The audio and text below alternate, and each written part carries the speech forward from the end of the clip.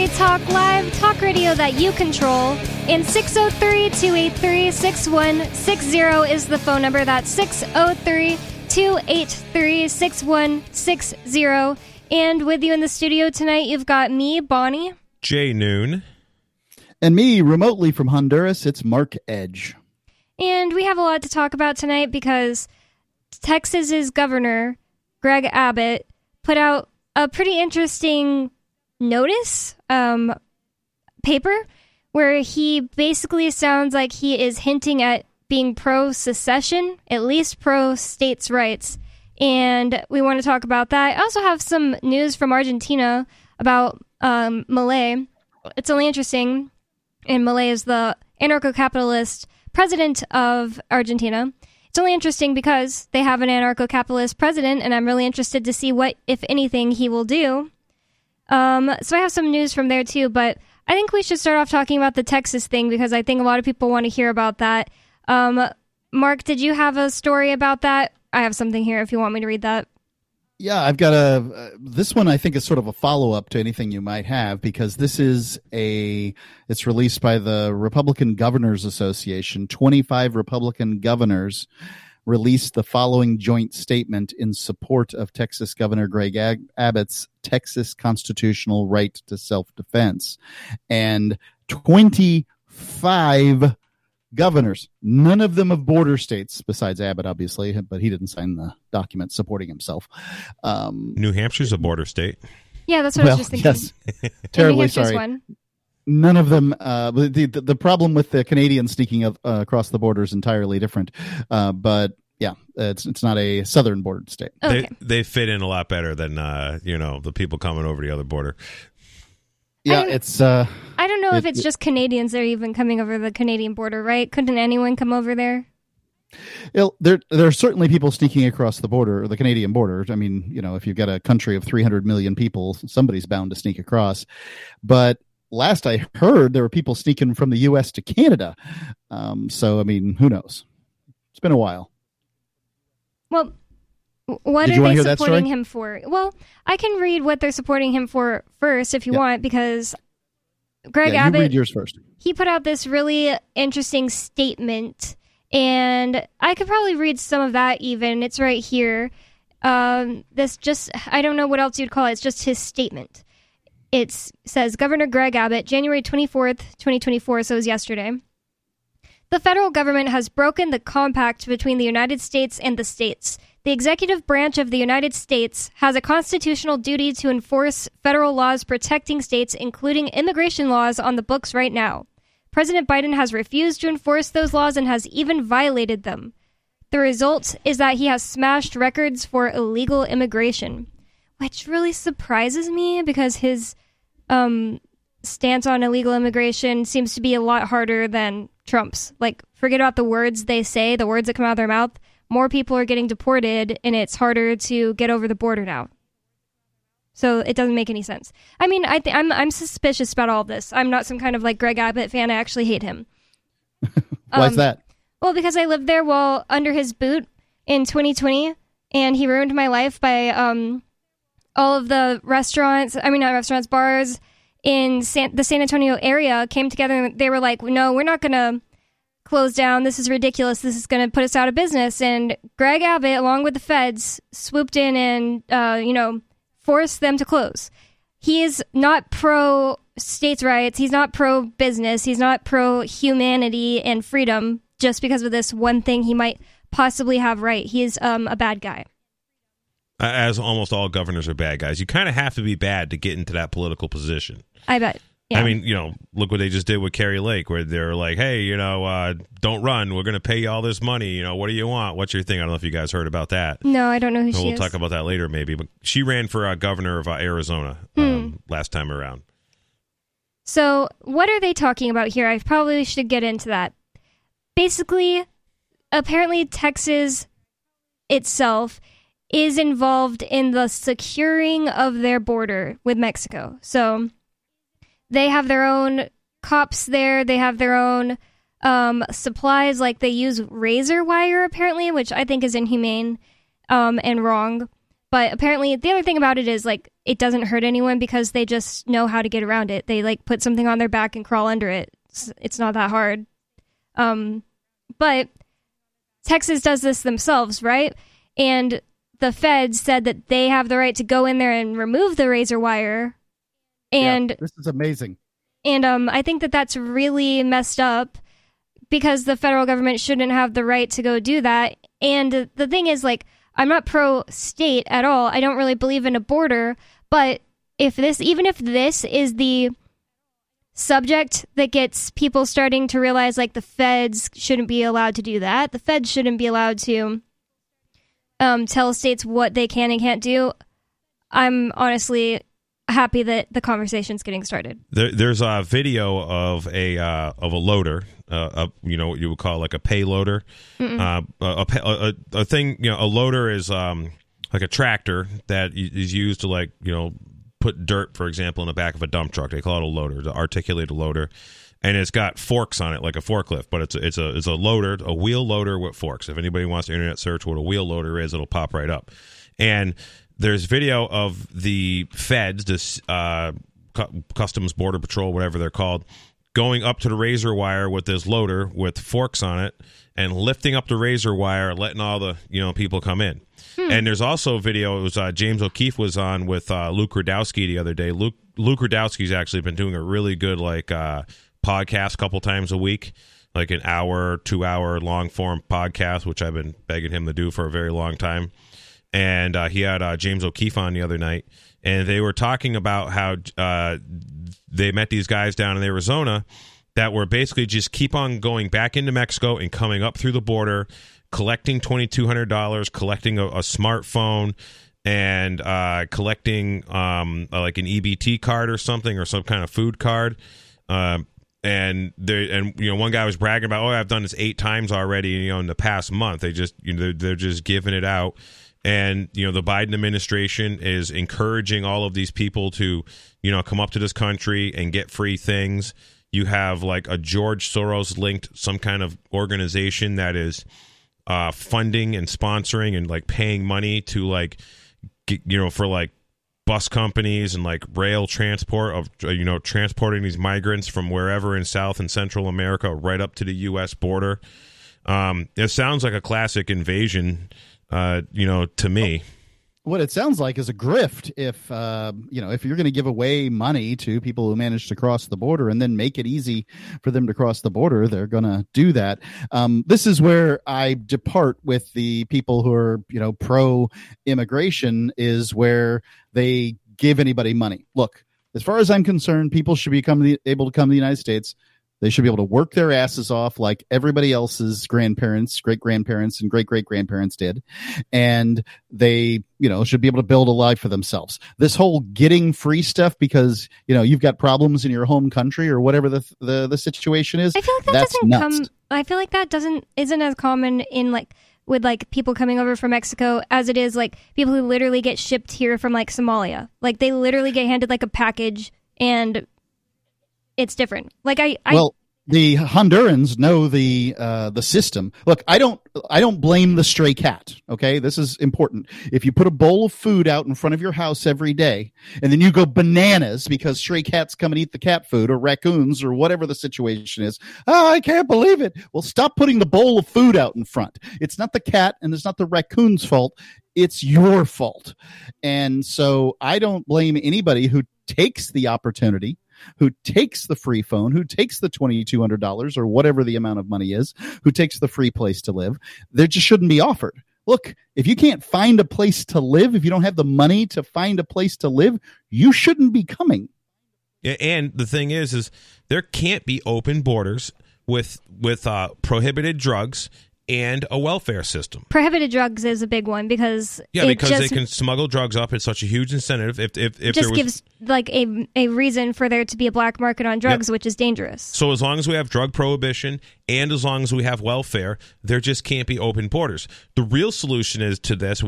If there was no welfare mechanism in place whatsoever, on a government level.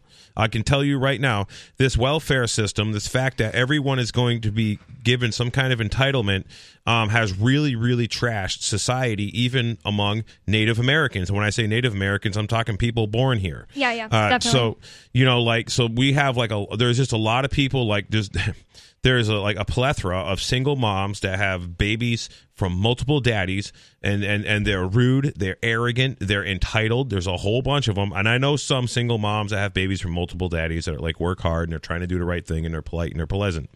But if, before there was a government welfare system, you had local welfare. If you were, if Jane, O'Doyle, had 4 children, and her husband, Patrick O'Doyle, lost his job, working at the factory. There wasn't 100 years ago, there wasn't a government welfare system for that. There was the church, there was the neighborhood, there was the community.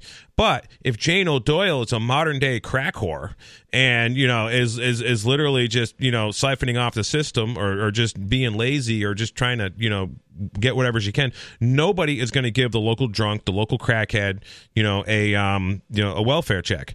And so like I've been saying before. Except the government. Well, except for the government, yeah, but nobody's just going to give them a handout. So, and if you're like a miserable, nasty, wretched woman that's just, nasty and mean, the government doesn't care. They're still going to, give you this money, but your local community isn't. So when you have to be like, there is an incentive without the welfare system. There's a greater incentive to just be a better human being, because the bottom line is for some reason you can't take care of yourself and your family for some reason, and there's no government, socialist welfare system to rely on. You are going to be at the mercy of your community. And, you better, it really helps just to be polite. And the other thing is this welfare incentive is, I believe that the Biden administration, Health and Human Services on the federal level, is absolutely responsible for the death and murder of anybody who dies coming across the border, anybody who is killed by a coyote, any woman who is raped, any young child that is, put into the adrenochrome extraction factory. Yeah, the kids in cages. I just don't believe that there are not politicians going and picking a kid out, and, adrenochroming. Or whatever, yeah. Or what is this?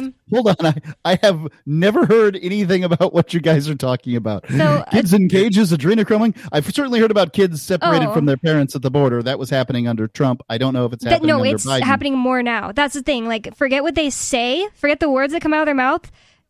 Biden is worse on immigration. It doesn't make. I don't understand why it doesn't get on the news. Like, there are more kids in cages. There are more people getting deported. But for some reason, he's making this stance, and it feels contrived. This whole, all of a sudden, just, pulling up the razor wire stuff. I feel like this is all set up for a reason, and I think that the reason is to make... It's bizarre. And, the one thing I want to say about this is that the United States Constitution mentions that the federal government, and remember, this is a really important part of it, is the United States Constitution has 2 amendments to it that are very specific, that anything not mentioned in the Constitution are rights remanded to the state and to the people, which means that they aren't rights of the federal government. They are not powers of the federal government.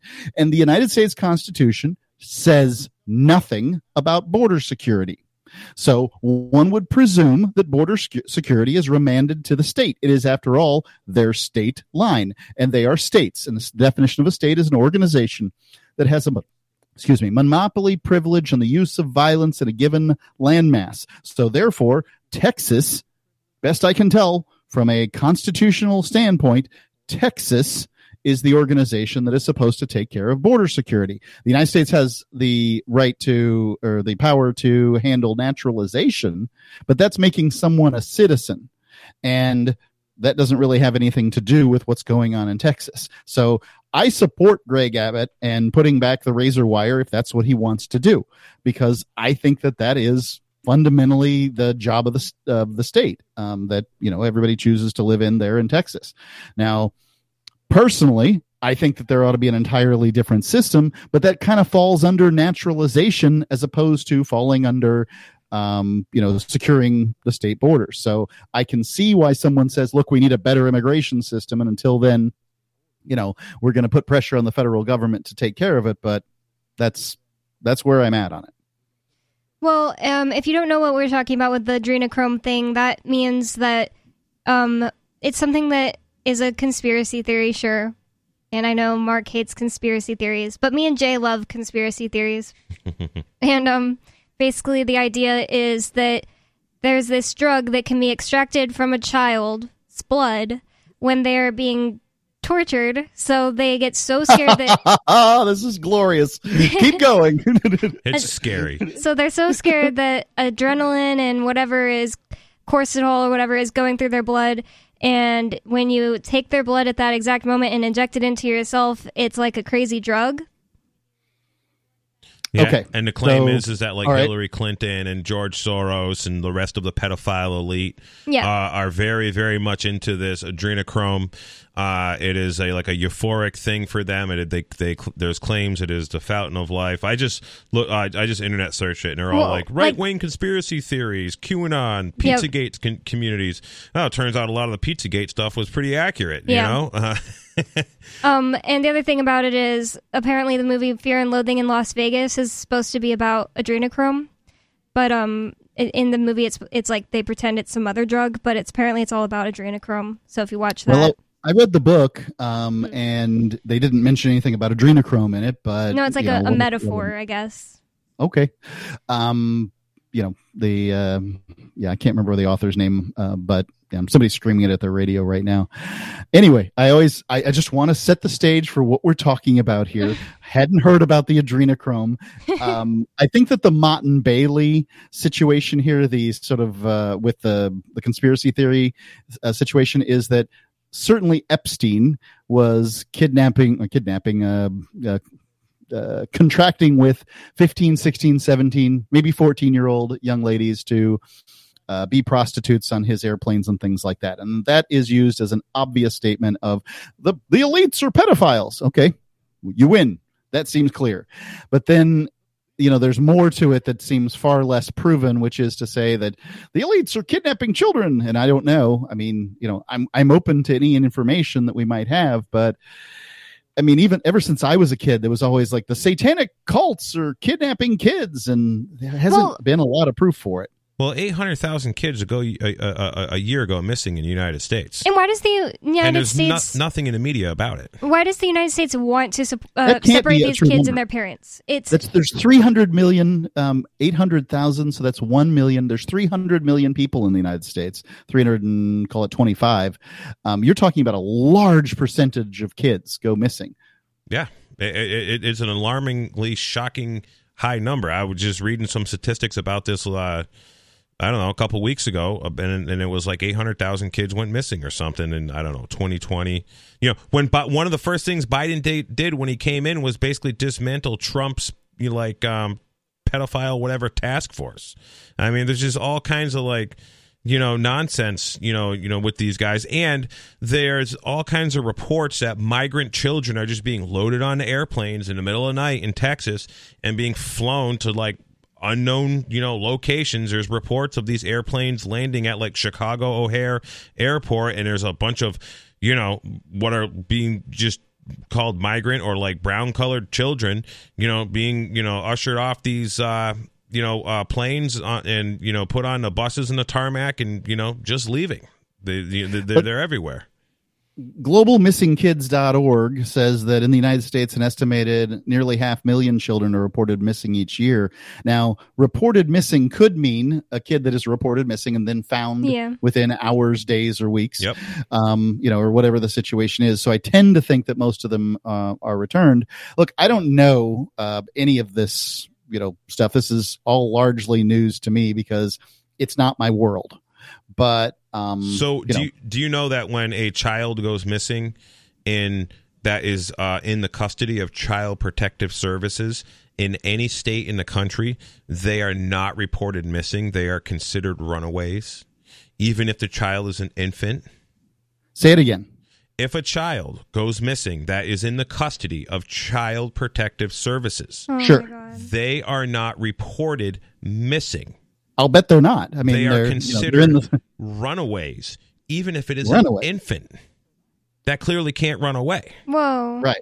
That's and that's the thing. I don't know whether I they're feel like considered. I wouldn't consider them to be runaways. I would consider them to be in custody. Now, I'd be very concerned about it, but yeah. Just like this locally here in New Hampshire, there was a girl, Montgomery Harmony. The girl's mother was going crazy saying, I haven't seen my daughter in 2 years. Where is my daughter? Where is my daughter? And like, they're like, oh, you're crazy. Psychiatric evaluation for you, lady. Wow. And this is New Hampshire Child Protective Services. I got a real good education on this by just internet searching the term settlements, New Hampshire DCYF. You take your location and type in settlement, your state abbreviation, and CPS. CPS, yeah, whatever. And you're going to see just newspaper article after newspaper article after newspaper article about how Child Protective Services paid this family $5 million, $3 million, $7.5 million. All of this crazy sums of money.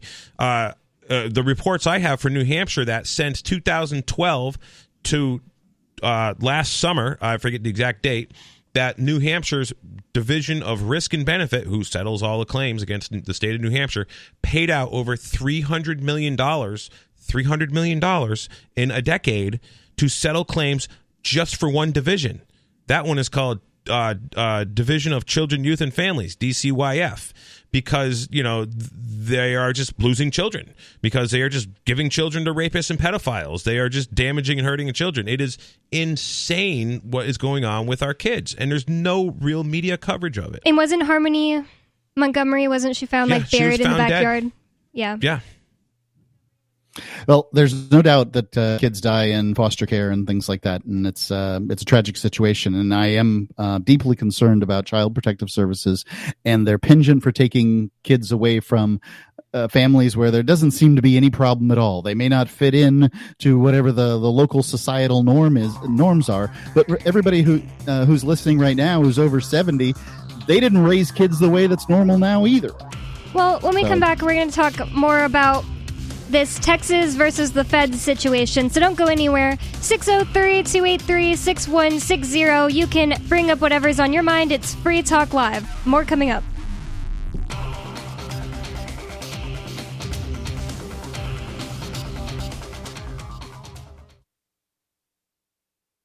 This hour of Free Talk Live is brought to you by Dash Digital Cash. Dash is the cryptocurrency designed to be used for spending. In addition to being one of the world's first cryptocurrencies, Dash was the first crypto project to have a decentralized autonomous organization that to this day continues to improve and promote Dash. Every month, 10% of the mining rewards go into a treasury. Anyone with one Dash to spend can put forward a proposal to the Dash masternodes. The masternodes vet the proposals and decide which ones move forward and are funded by that treasury. Nowadays, DAOs are plentiful, but Dash paved the way by doing it first, nearly a decade ago. Dash is one of the oldest cryptocurrencies and is widely available on exchanges, including the decentralized Maya protocol, and in multi-crypto wallets. It's easy to get and use Dash. Start by learning more at dash.org. Thanks to the Dash DAO for sending us 32 Dash per month to promote Dash on the air. Visit dash.org to learn about Dash. Dash.org.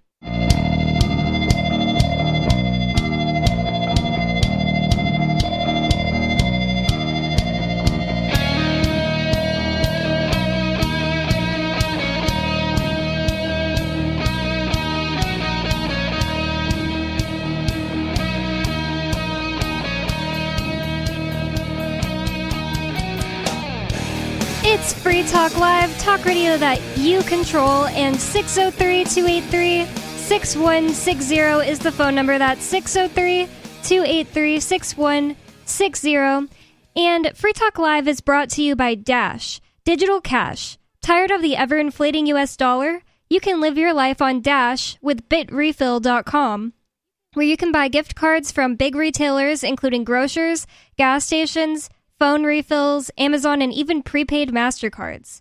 Thanks to the Dash DAO for sending us 32 Dash per month for this sponsorship. It's easy to get and use Dash. You can learn more at dash.org. That's dash.org. And here on Free Talk Live tonight, you've got me, Bonnie, Jay Noon, and Mark Edge. And in the last segment, we were trying to summarize basically what is happening in Texas right now with Greg Abbott, the governor, putting out this statement that is really kind of spanking the feds. And I can't say that he's wrong at all about what he's saying. I am very suspicious of his motives. But let's get into this article from thehill.com. It says, Abbott doubles down on border invasion declaration after Supreme Court blow.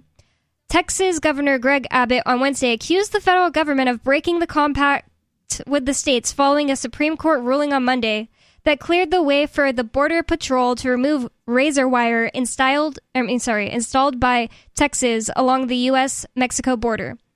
In a statement, Abbott said President Biden has refused to enforce immigration laws and has even violated them. It's the latest escalation in a legal and political standoff between Texas and the federal government, though Abbott stopped short of announcing any specific measures. Yeah, he just put out like this statement. He has been pushing... Well, they also reinstalled the razor wire. Okay, yeah, that's a specific measure. So after the government or the feds pulled it up, Texas put it back? That's my understanding of the situation. And I heard a report today on traveling into Keene that the Texas is offering private landowners, ranchers, to install that are on the border to install razor wire free of charge on their lands, which I thought was pretty cool because the migrants are definitely wreaking havoc on private ranches. And, some of these guys, they got 10, 12,000 acres of, desert, which isn't nearly as, good a cattle grazing ground as acres in New Hampshire or New York. But, the realtors prefer if you call it arid grasslands. Yeah, it takes 9 acres to support one cow if you get some rain. Well, it does look like we have a caller on the line, and that's what Free Talk Live is about. 603-283-6160 is the phone number. You can call if you'd like to get in on the conversation with us. Unscreened caller, what's your name and what's on your mind? Hey, this is Rusty from Portland. Hey, Rusty. Hey, Rusty. I just had a quick comment about the immigration thing. Go ahead. Well, in the United States right now, our birth rate is only 1.67 births per woman or whatever. And you need to have at least 2.10 to even keep the population stable or where it is. Yep. So we're not having enough babies, basically.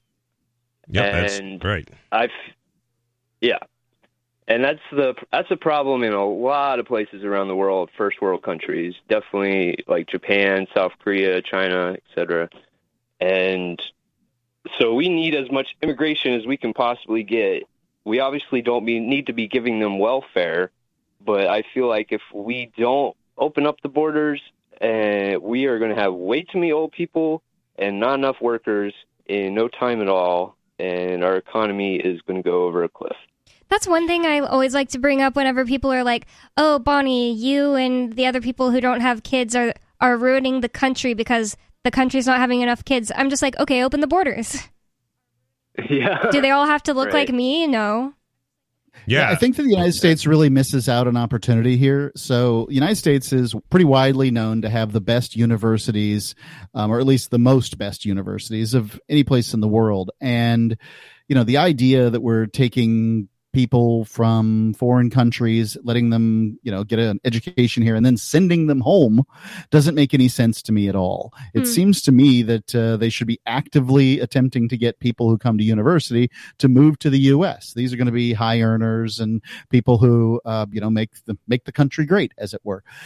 Whereas, well, they have to go through so many hoops. I mean, if you change your Right. major or something like that, then you have to redo your whole visa. Like, it's ridiculous.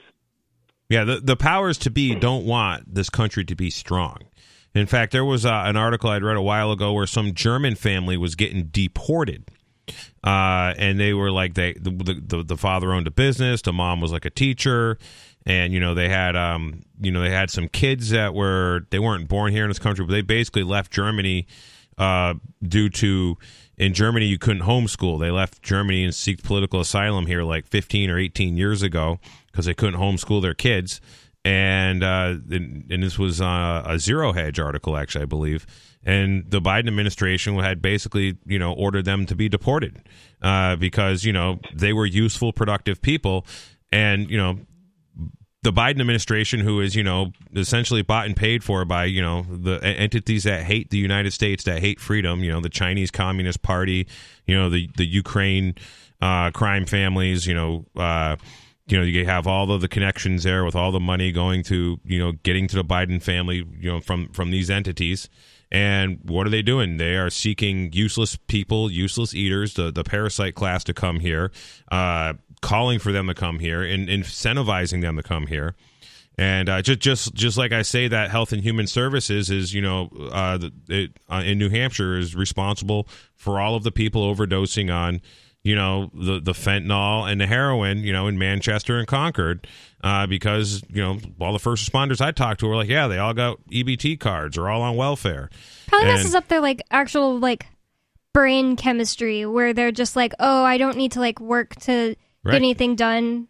I'm just going to take this pill to get a, know. Yeah, like a lot of the old people I deal with, the 70-year-olds that I buy hay from, for example, and do livestock business with, they're all old. None of these guys are young and spry. And they got their dopamine hits as little kids from working on a farm. So that's what they still got cows. They still got sheep. They still are into that stuff. They still love making hay. And, and a lot of this younger generation, has gotten their dopamine hit from an internet device, which is basically the same thing as doing cocaine or, even heroin. And so now when you got a whole bunch of 30-year-olds, in Manchester that are, basically getting a welfare check, and I say Manchester, I'm talking about Manchester, New Hampshire, just go walk around, and there's a whole bunch of 30, 40-year-old homeless dudes that are clearly just whacked out on drugs. Mm-hmm. And then they're all collecting. And I can totally see that just not working would make people that way, because when Ian first went to jail, I just wanted to do nothing for a while, and I started to feel really depressed and stuff. And now that I am in my acceptance stage, as Mark says, me too. I'm trying, and I'm just trying to do more things. Like the other day, I went to Jay and Shallon's, well, it's really Shallon's hearing, and I helped Chris Wade record, and it was just doing that was a total actual dopamine hit, unlike just sitting in my house playing Virtual Villagers on my phone. So an earned dopamine hit. Virtual Villagers. It's an app. It's a really old PC game, but you can get the app, and you have to make your villagers survive on an island. I deleted it. Good for you. But is there anything else you want to say about that, Rusty? Yeah, there was one thing that pissed me off. A few months ago, I literally saw people protesting on the corner outside the grocery store with signs telling us not to have kids, and that having kids was a bad thing for the planet, and you should just not have kids. That was their protest, and I just worry about what's going to happen. They should kill themselves. Thank you. As a protest. Thank you for the call, Rusty. I really appreciate it. But every time I see people saying that people living on the planet or cows living on the planet are the problem, I'm just you should lead by example. Yeah, one of these psychopath parasite types at Davos was woman was, I forget, I think she's a president of the EU or something, or EU something. And she was like, oh, fishing is, killing the fishing, farming, basically all the stuff that I do, is destroying the planet, is destroying humanity. They call it ecocide or something is a name they come up with it. So she's saying fishing is killing the planet. Yep, fishing and farming. Well, yeah, just feeding people, right? They don't like that much. Yeah, they want you all eating Bill Gates's lab-grown, genetically engineered, 3D printed plastic. It looks like births per 1,000 people went from, in 1950, 35,000 births for 1,000 people. That can't possibly be true. Yeah, that doesn't make sense. Maybe that's 30. Oh, that 35. Those are points afterwards. Excuse me. 0.000. 35. Those Europeans and their funny use of commas. Yeah. Right. So 35 per 1,000. to today. This is global, so up to this is projected. Current is 17.299, so 17.3. Is this today, a year? In 1,000 people, only 17 have a kid a year. I guess that makes sense. In 1,000 people, there's 17 births per year globally, and then they expect that to go downward. So yes, there is a dramatic drop off in births, and one thing we've got to ask ourselves is, what is innovation going to look like in 2100 when there are what looks to like 11 or 12 births per 1,000 people? Going to be a lot of cheap houses. Right. They'll probably be falling apart. As well as I do, if you don't live in a house for a year or two, that's true. It's almost trash. My goodness. Almost has Just to be a knocked year? down. Be a lot of free fixer-uppers out there. Just a year.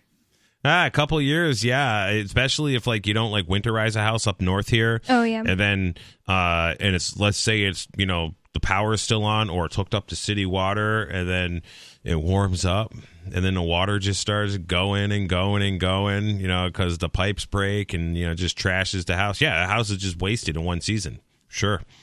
It can be, yeah. And I mean, certainly, if you're talking about, say, Detroit, where people are going in and ripping out the copper and things like that, you basically just have a barn left. Well, before that conversation got started, we were talking about what's going on in Texas with Governor Abbott speaking out against the feds. And it says that Abbott, has been pushing constitutional boundaries on state versus federal jurisdiction of border and immigration enforcement for the better part of 2 years. His legal team, including State Attorney General Ken Paxton, first publicly toyed with the idea of formally declaring a border invasion in 2022. What would that even do? Well, I guess it gives the governor the ability to take the National Guard and station them at the border and attempt to stop people from coming across, or whatever the situation they decide. It enacts some emergency powers. That's what I was sure. thinking, yeah. And probably comes with some federal stimulus money, or the ability to commandeer some private property or whatever. I wouldn't count it on this go around. It doesn't look like the feds are going to give them a single penny. Yeah. But it's also an election year, so the Republicans obviously want the Republicans to win, and so if they're able to make it seem like there's a gigantic border crisis, then they'll get the Republicans out there voting away and that kind of thing. Because that's the thing. We have a caller, a listener, and his name is Sheriff Hathaway. And he is the sheriff down in a border county in Arizona. Santa Cruz. Oh, that's the county, right? Yep. And he says that there is no such thing as a immigration crisis. He said there's just not that many people coming over. And you would think, if they're going to come over somewhere, they would be coming over every little spot they could come over, not just Texas. Well, they're coming over where the George Soros-sponsored caravans are dropping them on the Mexican side of the border, so they're probably not dropping them on the Santa Cruz, area. And if you look at Santa Cruz, but why? It would be easy. No, actually, it's like no man's land. So I don't know about the Mexico side, but if you just look at a map of Arizona, so my mom, I was sort of planning on going to Arizona this winter. I'm not actually, because I got other things going on. I'm actually, we're going to Mexico, Acapulco, and Acapulco, yep. And then I'm actually going to go to Florida. I'm going to go to Florida. We're going to hang out with Luke Rudowski down there. Oh, speaking of Luke, if you're into this Texas thing, Luke just put out a T-shirt, and his T-shirt website is thebestpoliticaltshirts.com, and the T-shirt says "I stand with Texas." And it's got a little, Texas with the, in the flag of Texas in the shape of Texas. And there's a Luke T-shirt. He's got great T-shirts on there, thebestpoliticaltshirts.com. Anyways, so my mom lives north of there. She lives outside of Tucson. And she's like, oh, that's no man's land down there. There's nothing down there in Santa Cruz County. And if you look at the maps, you'll see, there's not many roads on the maps, and it's actually very rugged country. It's sort of hard to navigate in general, and you wouldn't make it too far if you were walking around because it's like mountain desert.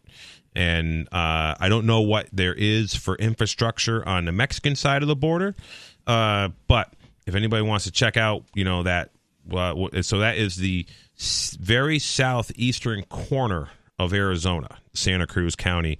So I don't imagine there is much coming through there just based on the fact that there's really nothing there. Well, it does look like we have a caller on the line. Unscreened Sounds like caller. an easy play to get across. Right. If there's nothing there, you would think that's an easy place to get across. But it is rough mountainous terrain. Like it is, it's difficult to navigate. That includes that's just north of Nogales, and includes Nogales, Arizona. I mean, I-19 runs through this. Well, we do have a caller on the line. Unscreened caller, what's on your mind?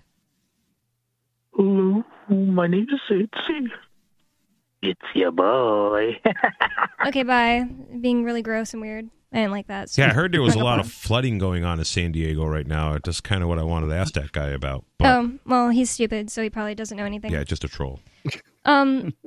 So we were talking about Arizona, and I don't really know for sure anything about that, except my little brother lives in Tucson at the whatever the Air Force base is called there, and he works on airplanes, and they have to go rescue people all the time who die in the desert. Like they go hiking by themselves and then they die. So I don't know. Maybe it's a bad place to cross. I don't really know, but I just don't want to just take the media's word for it. Like, oh, there are these caravans. There's so many people coming over. It's an invasion. It's like, to me, it sounds a lot like 2001. Oh, the Muslims are trying to kill us. They hate us for our freedom type of talk, Like when I lived in San Antonio, they've been using the invasion rhetoric since for 20 years now. First it was the Mexicans, now it's the Central Americans, whatever the case may be. What it seems to be is the United States can't get its borders sorted in whatever way it's going to sort it. I personally would not. I do not support anything that looks like a wall or anything like that. It says I think that we just need immigration policies that work for everyone. And right now, no one wants that.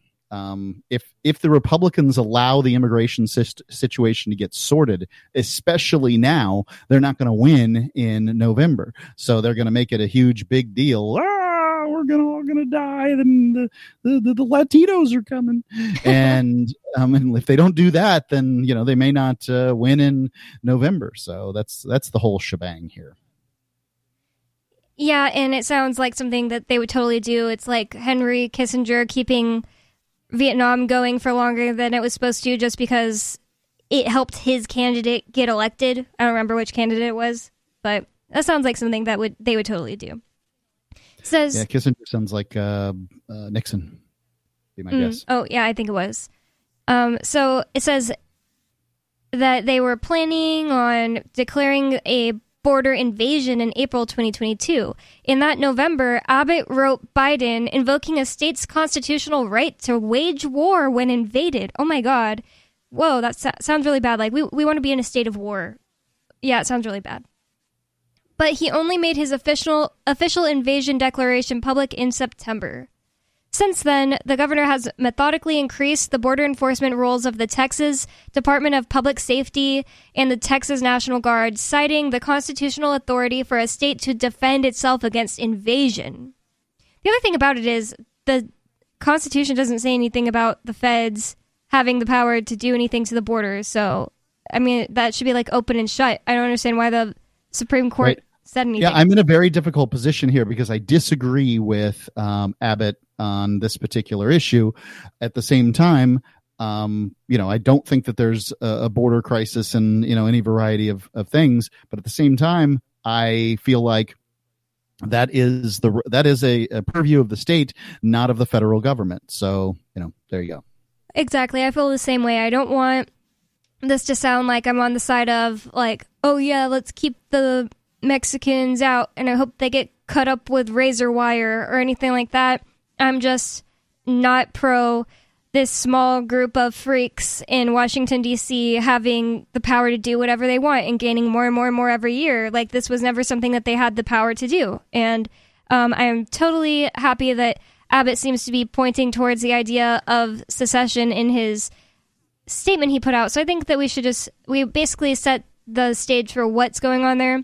I'm going to read a little bit more of what Greg Abbott actually said. He said, despite having been put on notice in a series of letters, one of which I delivered to him, Biden, by hand, President Biden has ignored Texas's demand that he perform his constitutional duties. And in a way, I kind of don't like that phrasing, because in that way, he's not really saying, oh, we can do what we want. He's saying, like, please, federal government, do what, like, we want you to do. And it's like, I don't know, the federal government should just, like, not exist. Oh, I'm completely used to anybody in the federal government not interpreting my not agreeing with my interpretation of the United States Constitution.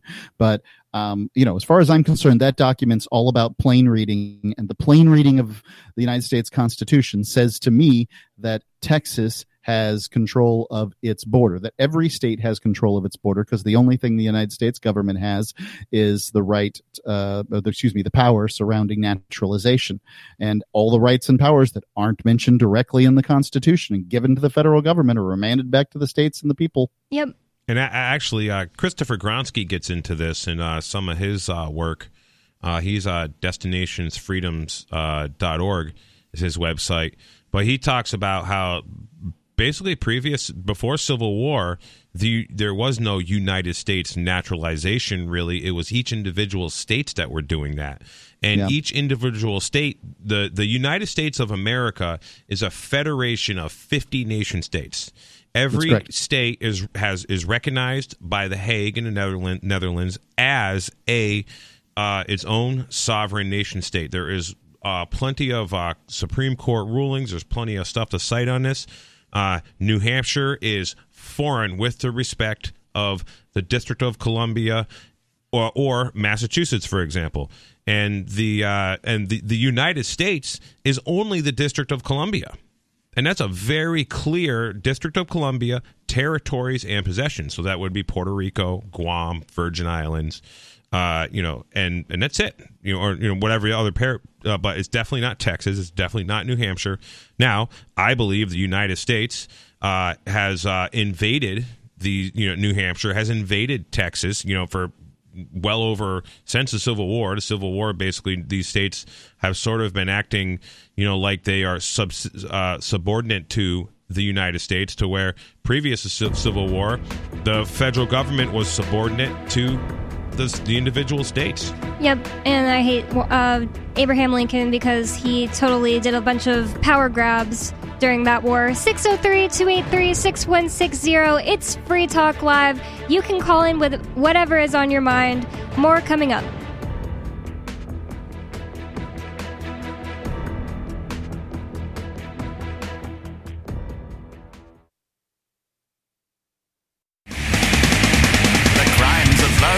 Eleutheromania, the insatiable desire for freedom. Crimes of the state from K through 12th grade, they're taught to obey. It's the new 3-song heavy metal EP from Captain Kickass. Through 12th grade, they're taught to obey. Available now on your favorite music app, or get it directly from CaptainKickass.com. Obey.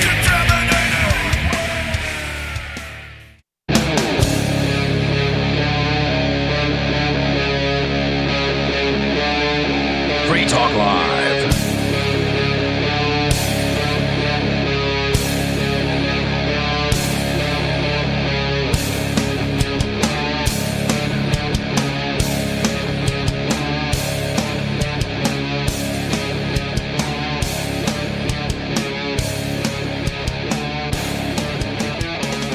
It's Free Talk Live, talk radio that you control, and 603-283-6160 is the phone number. That's 603-283-6160.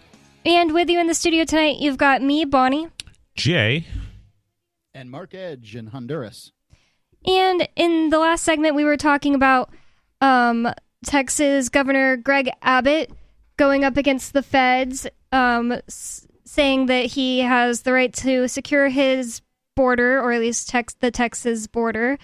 And we'll get back into that, but first I want to tell you that Free Talk Live is brought to you by Fork Fest, happening June 13th through the 16th at Rogers Campground in the beautiful White Mountains of New Hampshire. Fork Fest is a fork of the Porcupine Freedom Festival. Fork Fest is decentralized, so there's no ticket cost and no one is in charge. For more information and to connect with other attendees, you can visit the unofficial website forkfest.party. That's forkfest.party. And so we were reading this statement by Greg Abbott, governor of Texas, that has really gone super viral recently. I keep seeing it everywhere. And the reason is a lot of people think he's calling for a civil war. A lot of people think he's tipping his hat to the Texas nationalist movement people, the people who believe in secession from the United States for Texas. I'm not sure if I believe that, especially because he's like the head of the Republicans in Texas, and the Republicans in Texas are doing everything they can to stop the vote that the Texas nationalist movement is trying to get through the courts, or at least through the legislature in Texas. I don't really know how their stuff works. Even when I lived in Texas, I didn't pay attention to any of that. I could not tell you who was mayor of San Antonio or anything like that. I just didn't pay attention. It seems like so far away and not like related to your regular life. Do you remember who played for like the Texas Rangers or maybe the Dallas Cowboys or, you know? I remember someone dunking. Okay. That was a Spurs player. I don't care about sports. No, I mean, that's good. Yeah, I knew some Austin pop stars. That's all. That's the stuff I cared about way more than the governor of. Well, I knew that Greg Abbott was the governor of Texas, and I didn't like him because he sucks. But anyways, let's get back into what he said to the feds. He put out this statement, and we already started reading it, but there's a little bullet list here. It starts off saying, President Biden has violated his oath to faithfully execute immigration laws enacted by Congress. Instead of prosecuting immigrants for the federal crime of illegal entry, President Biden has sent his lawyers into federal courts to sue Texas for taking action to secure the border. Bullet number 2, President Biden has instructed his agencies to ignore federal statutes that mandate the detention of illegal immigrants. The effect is to illegally allow their en masse parole into the United States. And bullet number 3, by wasting taxpayer dollars to tear open Texas's border security infrastructure, President Biden has enticed illegal immigrants away from the 28 legal entry points along the state's southern border, bridges where nobody drowns, and into the dangerous waters of the Rio Grande. Wow. So, I don't necessarily agree with Abbott on everything, and I just think it has to be said, because I feel like this is part of the plan that they have. I think that, quote-unquote, capital they, want us to frame the idea of, secession and states' rights, that those are the same type of people that want Mexicans to get cut up with razor wire. So I just want to say that personally, I am pro-immigration. I'm pro-open borders. I also think that we should get rid of the welfare state. I understand that whole idea that the welfare state should probably go first, and that would be amazing. I would love for there to be no welfare. I would love to live in a city if there was no such thing as welfare. No homeless people. An immigrant, when they come across the border, should be able to vote? Sure. Without being a citizen? Sure, I don't care. Yeah, as long as they can't vote my rights away, I don't think somebody who's been living here their entire life should be able to vote. That I have to pay money for them to put because they're too lazy to educate their child themselves. I agree with you completely. We have a serious problem to where people can actually vote against our rights, which is very much a violation of what the whole purpose and premises of this country is. That's a whole different conversation that's really hard to actually get through in a show like this. Yeah, I agree completely that people shouldn't be able to vote away your rights, but the operating system that we currently have has that as part of the has that as the basic function, right? And I can understand completely when people say, "Hey, I don't want immigrants because they're going to vote Democrat," which I interpret as taking more rights away from me, which seems completely fair. I think that there needs to be a compromise. The parties need to get together and they need to say something like, "Hey, people who want to immigrants built this country. That an immigrant, if they decide to come here, ought to be issued a blue card with some identification. They will take their little fingerprint or whatever the situation is. They can't. They sign an agreement that says I will never be able to vote my entire life in the United States, and that they'll." Not be eligible for any kind of, welfare or anything like that. And, there's probably a few more things that we'd want to tack on to that. But I think that would solve a problem. But the best I can tell, the political parties don't want to solve a problem. The Democrats want as many people to come as possible, so they'll vote Democrats so the Democrats can do what they want to do. And the Republicans want to say that all immigration's bad. And, they don't want to talk about economics and how having a growing population is important for a country. And, speaking of Democrats, has literally become the party of mental illness. You just look at like the kind of things that the Democrats squabble about, the kind of bills that they introduce, with the whole gender nonsense stuff and the wanting, they're fighting tooth and nail. So there's books like Genderqueer in the public schools that are teaching kids how to basically have gay sex with their friends and things like that. And the Democrat Party has become the party of the mental illness. I mean, these guys are just absolutely unhinged, especially within like the past 10 years they've gone off the rails. And I'm going to run for a Democrat, actually, next time I run for state rep. That will be really great. I would love just if you get in any kind of a debate. Oh, yeah. And that's the only way I get in a debate, because I doubt they're going to vote for me. Yeah. But one thing that I want to say is I think it's important that we at least have Free Talk Live on the air, because there needs to be someone who's out here speaking common sense. Like, I don't like the idea that if you're pro things that are good, like liberty and prosperity and freedom, then you sound like a racist. And the only reason that is because of this type of stuff that they set up. I swear that they set this whole thing up so that way now when people are talking about secession, it sounds like you agree with everything Abbott says. I hate Abbott. I really hate him. I hate the way that he handles all the border and everything. I just think that the feds are even worse. The feds are way worse than any governor. What has Abbott done to get rid of welfare in Texas? Probably nothing. Right.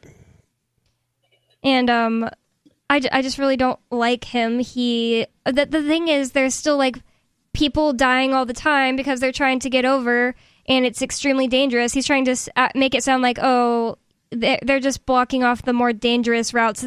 There was a bus in San Antonio that was found. Or it wasn't a bus, it was like an 18-wheeler, is that what they're called, or is it a 16-wheeler? Yeah, semi-truck 18-wheeler, yep. So there was an 18-wheeler found in San Antonio in the summer, in the heat. It was locked in the back and abandoned, and like 30-plus people who were trying to cross the border were in it, and they died. They came over the regular port where you have to drive over, and they had a bunch of illegal immigrants in there, and then for whatever reason, the driver had to abandon the truck, and he left it locked, and they all died of heat in there. And every federal employee, everybody in the Biden cabinet that has anything to do with this immigration stuff, that has anything to do with providing an incentive or welfare for people to come over in this country, should be all charged with murder. Seriously, every single one of them.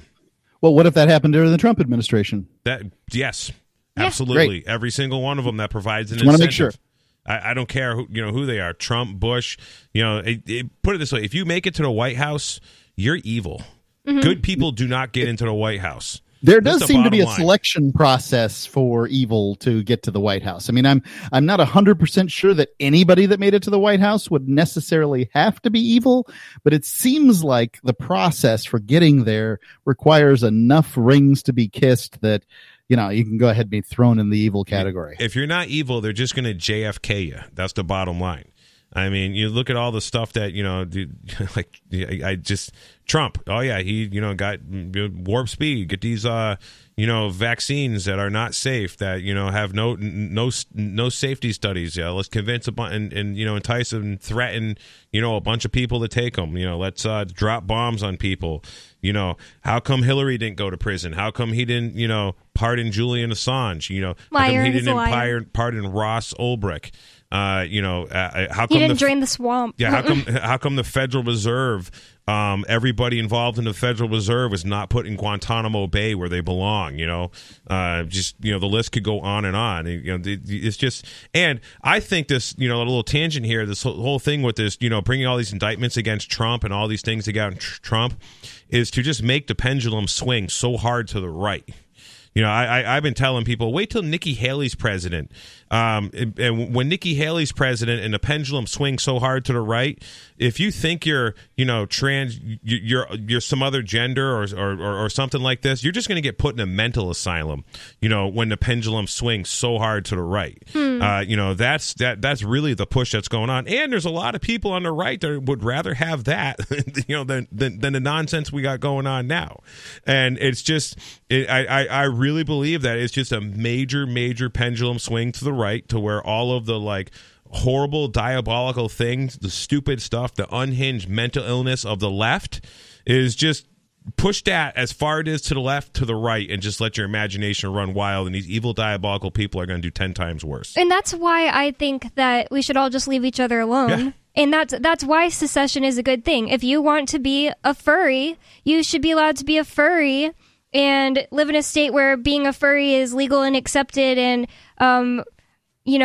funded or whatever. I don't know. Shouldn't be funded because that requires threats and violence. Yeah. That's their business, isn't it? Right? Yeah. That's the whole idea. If the furries are socialist and they want, furry funding or whatever, then that's their business. They can fund it themselves. And then New Hampshire should be allowed to be a place where maybe it's frowned upon to be a furry and normal people live here, and we don't all need to be connected through this thing called the federal government that just keeps growing larger and larger and impeding in our lives. And that's why I am talking about this statement from Greg Abbott. It's not because I hate immigrants. It's not because I'm completely pro open borders, absolutely zero stopping of people coming over the borders. I'm just anti-welfare. I don't like people that don't want to actually make a living for themselves. I would love to live in a city if there weren't bums on the side of the road. I hate welfare. And if you don't incentivize bums, if you don't subsidize poor people, you'll have way less poor people. Yeah. And getting back to the furry things, in a free society, if somebody's kid in the public school identified as a cat and demanded and then sued the school to have a kitty litter box put in the bathroom for the kid to do his thing in the kitty litter box because he thinks he's a cat, well, the solution is no public schools. And then that would be up to the mother or the parent to, that wants to, you to recognize their kid as a cat, for example, to find a school that will accept that and would be some private school, or do it at their own private house, or have their own homeschool. I identify as a cat or a chicken or whatever, mental illness group, homeschool, group or something. And but the idea would be there would be no public schools because when you send your kid to public schools, what you are doing is you are engaging in an act of aggression towards all landowners. Because if somebody doesn't pay their property tax, the cops kick in the freaking door and kick them out of their house. I know, I've experienced it once before. Yeah, I was going to say, how do you know, Jay? I'm not so sure. Mm-hmm. But yeah, so I think that we've mostly said everything that there is to say about this. I'll read this last paragraph here of what Greg Abbott said. He said, under President Biden's lawless border policies, more than 6 million illegal immigrants have crossed over our southern border in just 3 years. That is more than are they counting people that get sent back and come back and come back? Because I've known people like that. I'd be like, oh my God, he got deported. That's so sad. And he's back. When I was in Colorado. In 2 weeks. One thing that really upsets me about ICE, which is immigration something enforcement. Yeah, I can't remember. Immigration Control Enforcement, I believe it is. And they would like show up to like a poultry or a pork processing facility where everybody's doing a job. Everybody's being productive. And like they would just round up like all the people. Let me see your documents. Like it's Nazi freaking Germany. And they'd show up to these dairy farms and stuff, and these super hardworking people farms where just a bunch of dudes are just working their butt off. And ladies, harvesting the spinach, harvesting the celery. Whatever, and and then ICE comes in there, and they round them all up. They stop all the production, and like half of these guys have credentials that don't pass ICE.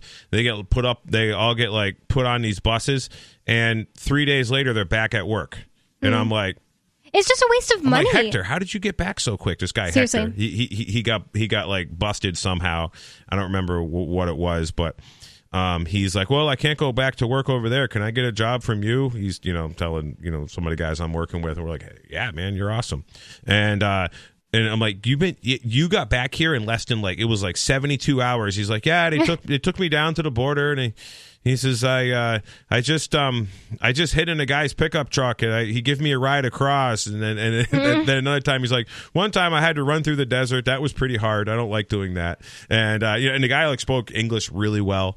But yeah, he was back in like 3 days. I'm like, whoa, like the dude is so resourceful. And he's like, he wasn't like, oh, I've been gone for 3 days. I need to sleep. He's like, I'm ready to work right now. What do you want me to do? That's the kind of guy. Those are the kind of people I want in my neighborhood. Right. People are getting stuff done. And those are the ones that government's going after all the time. And meanwhile, they're putting these other guys in hotel rooms and giving them thousands of dollars a month. Yep. That's why I just think that the problem is not as much the people who are coming from Mexico. I think it's the people who are literally getting shipped in these programs being called refugees from Somalia or wherever else in the Middle East. And they're actually third world. Mexicans aren't actually third world. And they're killing people, and they're totally freaking weird and probably don't belong here at all. They'll probably be happier in their third world country. How many of these Middle Eastern folks, sorry, Mark, how many of these Middle Eastern folks, for example, have a loved one or a relative or an ancestor that got vaporized or lost their legs or some horrible disease or sickness, from a U.S.-made, munitions or bomb or act of aggression? You think they might just have a little axe to grind when they show up here? Hopefully they get over it and they're like, wow, I'm just going to make a better life for myself. But, But not if they're part of these programs where they literally are being paid to be here. Right. What are you going to say, Mark? Right. I think that's the real key to the problems going on in Europe is, again, I'm no expert in what's going on in Europe, but I really think that the deadly combo is A, unlimited immigration, B, payouts for immigrant families. That's not how we made America into what it is today by giving a bunch of free stuff. We said, hey, come here, help us build a great nation, or, whatever. You don't work, you don't eat. And I think that that's a great system, but, incentivizing people not to work has never worked. I had a conversation with a friend in Massachusetts, and he is a Hyannis police officer. Now, Hyannis is like the Kennedy compound in Cape Cod is basically where Hyannis is where the Kennedy compound is. What is it? That's a town? Hyannis is a pretty, probably the most populated town on Cape Cod is one of them. It's, it's like 1/3 the way, up the arm. If you look on Massachusetts, there's an arm. That's Cape Cod. And basically what has happened is Hyannis, all of the hotels are full of migrants. They are all like the grocery stores down there, in the wintertime, they sell probably 20 to 30% of what they sell in the summertime, because Cape Cod is essentially like a ghost town all winter. It's a summertime beach, vacation area. And the hotels most of them are closed down. Well, they're all occupied. They're all full of migrants. And my police officer friend, who I used to sell hay to, he was like, it is unbelievable. He says that they are constantly drinking. You go to any of these places, it is just booze and it is weed. And the dispensaries are the legal marijuana dispensaries are like the migrants are just they're just making, the dispensaries are making cash, big time money. There are and I don't care if you smoke it or if you drink. If I have to pay not for working, it, yeah. If I'm forced by gunpoint to pay for it, yeah, I care about it. But he says, anyways, that there's like constantly fighting. He's like, there's attempted rapes. There's all kinds of gun violence. There's gunshots being going off. There's a whole bunch of like Jamaican refugees. There's like there's a big Jamaican issue down there. There is he was just kind of like rattling off a bunch of like issues, and he's like, he's actually thinking about moving to New Hampshire. He is working on selling his house. He was like, would you be mad if I came to New Hampshire and became a cop? I'm like, no, you're a good guy. I go, I'd want to see a guy like you be a cop in New Hampshire. I actually would love to see free stater-minded people become cops, because those positions are going to be filled anyways as long as, this system's going on. So it might as well be liberty-minded people, hanging out in patrol cars and just helping people and not harassing people. I agree completely. There's also this park in New York City. I can't find where I saw the article about it, so I was looking for, but there's this park in New York City where there's like migrants being held in, not held, but like put up in rooms in this building right across from the park, and they're just so bad. They just pee and poop on the streets and like leave cups filled with poop. It's like, that's what I'm saying. Like, those types of people don't belong in America. Like, if you want to poop on the street, you don't belong in America. I would be fine with us not being associated with San Francisco too for the same reason. 603-283-6160. It's Free Talk Live. More coming up. You can call in with whatever is on your mind. That's 603-283-6160. More coming up.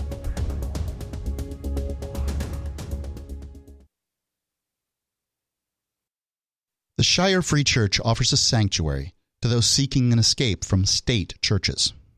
The Shire Free Church is an interfaith, diverse group of people that may not share identical theological beliefs.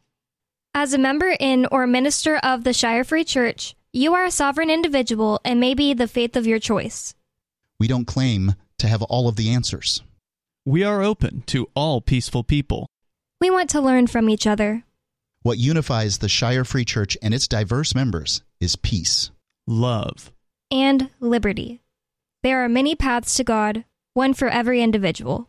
The Shire Free Church does not define a specific path beyond these parameters that must be your foundation. Peace as your way. Love as your guide. And liberty as your light. Learn more at church.shiresociety.com. That's church.shiresociety.com.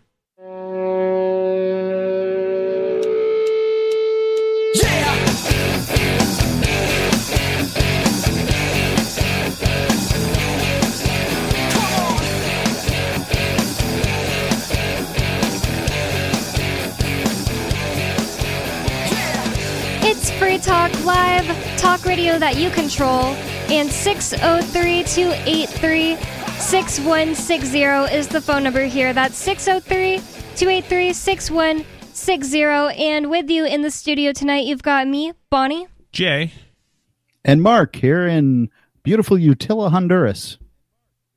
And Jay, you had something that you wanted to tell them? Yes, Anarchapulco 2024 Reborn. I'm going to be there with my wife and kids. Somebody just donated a forge. Looks like I might be building an anvil when I show up there. I'm sorry. Somebody donated an anvil, and it looks like I might be building a forge. We're going to be getting there like 4 days before the event starts. But so I might be. I'm hoping we can pull off this blacksmithing there. That's going to be my workshop. But anyways, I will be. That's expensive. I just looked up anvil. Well, somebody donated one. That's really nice. Somebody involved, and with hoping to encourage me to put on the same thing I put on at PorkFest. I'm like, well, we need a lot more tools. They're like, send me a list, which I haven't sent them yet. I got to finish the list. Anyways, so Anarchapulco is happening February 11th through 16th. in Acapulco, Mexico. I'm going to be talking about investing in our posterity. Marjorie Wildcraft will be there. I'm actually very excited to meet her. She is someone I've sort of followed on and off for years, and she's like an awesome gardener and really into like herbal stuff and tinctures, and she's just a great wealth of knowledge. Just someone that my wife and I are really looking to meet. Max Egan, we're excited to meet him. Jeff Berwick, of course, and Lucy. My kids really want to meet Lucy. I would love to meet Lucy too. We watch the Jeff and Lucy walk and talks together sometimes. That's Jeff Berwick's dog. It's a Chihuahua. Yeah, Andy's got a baby boy who's like, I think I'm going to be about 1 year old, roughly, or almost 1 year old. Anyways, it's taking place in I can't remember what the hotel is called, but the Secret Garden is part of the hotel. It's kind of like an outdoor deal, and beautiful weather, beautiful time. In the walk and talk videos that Max Egan does and Jeff Berwick does, like everything's looking good. There's they're rebuilding everything. A lot of the hotels are open again because there was a hurricane there. Yeah, it was a hurricane a few months ago, Category 5. And if you're interested in going to Anarchapulco, there's going to be tons of great speakers. You should come check it out. And if you buy tickets, use coupon code J at checkout, and you'll get a 10% discount. And that's anarchapulco.com. Thank you for that, Jay. We do have a caller on the line. Ricky from the Commonwealth of Pennsylvania. Ricky, you're on Free Talk Live. What's on your mind? Well, thank you there, Miss Bonnie. Brother Jay, Brother Mark, good evening. Good evening, Ricky. What's on your mind? No doubt. Well, before I go into it, I have to admit that, Miss Bonnie, you made me so happy tonight. I'm sitting here listening, and here comes Scooter, and you just blew him off completely. Now, he's totally banging his head up against the wall at that moment. No doubt. What the hell is wrong with this person? What rock? I remember when he came. He just came from under some rock, and he's like a bad dream that won't go away. Yeah, he's Scooter so or Skeeter? Skeeter. Yeah, I think you call him Scooter, but I think he's an AI bot. I don't know what the hell he is, but that I'd like to know what he does during the week when he's not pestering everybody on this program. I can't even imagine. I don't want to think of that. There's always some. I know. I feel bad for the people. He's either an AI bot or like the FBI has like an allotment allowance for like one individual at a time that they could put on a payroll that they're part of their job is just harassing Free Talk Live.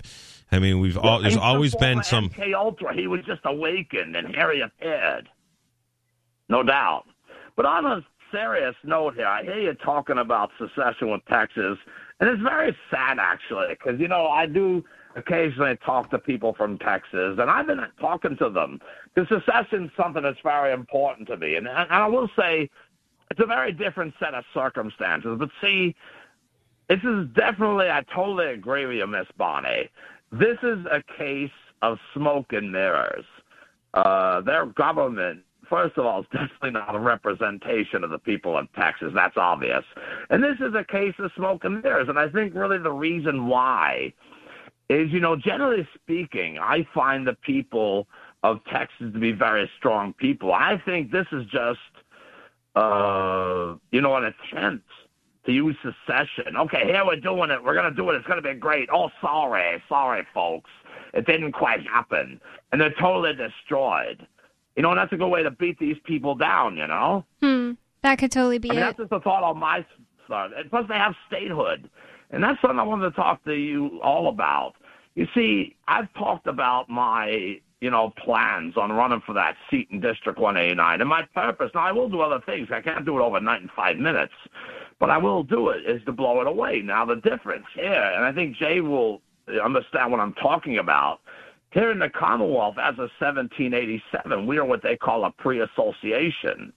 That's a caveat. We would have never ratified, because we were never hip to the Union, just like so many, if we wouldn't have got our caveat, which is supposedly the non-interference rule of the federal government that comes to the people and the land. Now, not only that, but that coupled with the fact that we are the Commonwealth of Pennsylvania, I think gives us the ability. Now, I have much more in mind than I'm going to utilize. But my answer, as opposed to Texas or even New Hampshire, when we did it in the 90s, they used a liaison. And that's crap. That's the asking permission route. And we did get the Independent Sovereignty Act, so something good came out of it. But you cannot ask the federal government. My answer is once you have the people say 60% or better, the house blows away in the middle of the night, boom, it's gone. There goes the Fed and the state with it. Now, I do have a plan, which I'm not really speaking about because I want to give them a heads up so they can find a way to weasel out. But I will say it's involving our own Constitution, which I find novel from the standpoint of a constitutionalist, to use that to blow the damn thing away. What are we blowing away? The U.S. Constitution, Mark. You would love it. You're all there goes your income tax. Well, I'm certainly not a fan of the income tax. Income taxes. Nobody is. It's for enemies of the United States. What's that? Income taxes for enemies of the United States. If you read the Trading with the Enemy Act, United States citizens were included with the list of enemies of the United States, and when the Trading with the Enemy Act was amended in 1933. Right. A lot of people say, okay, Commonwealth, what are you going to do if you blow away not only income tax, but you blow all taxes away? What are you going to do? Now, I know it sounds crazy, but I've done my own canvassing, and I do know the people here, the Commonwealth, quite well.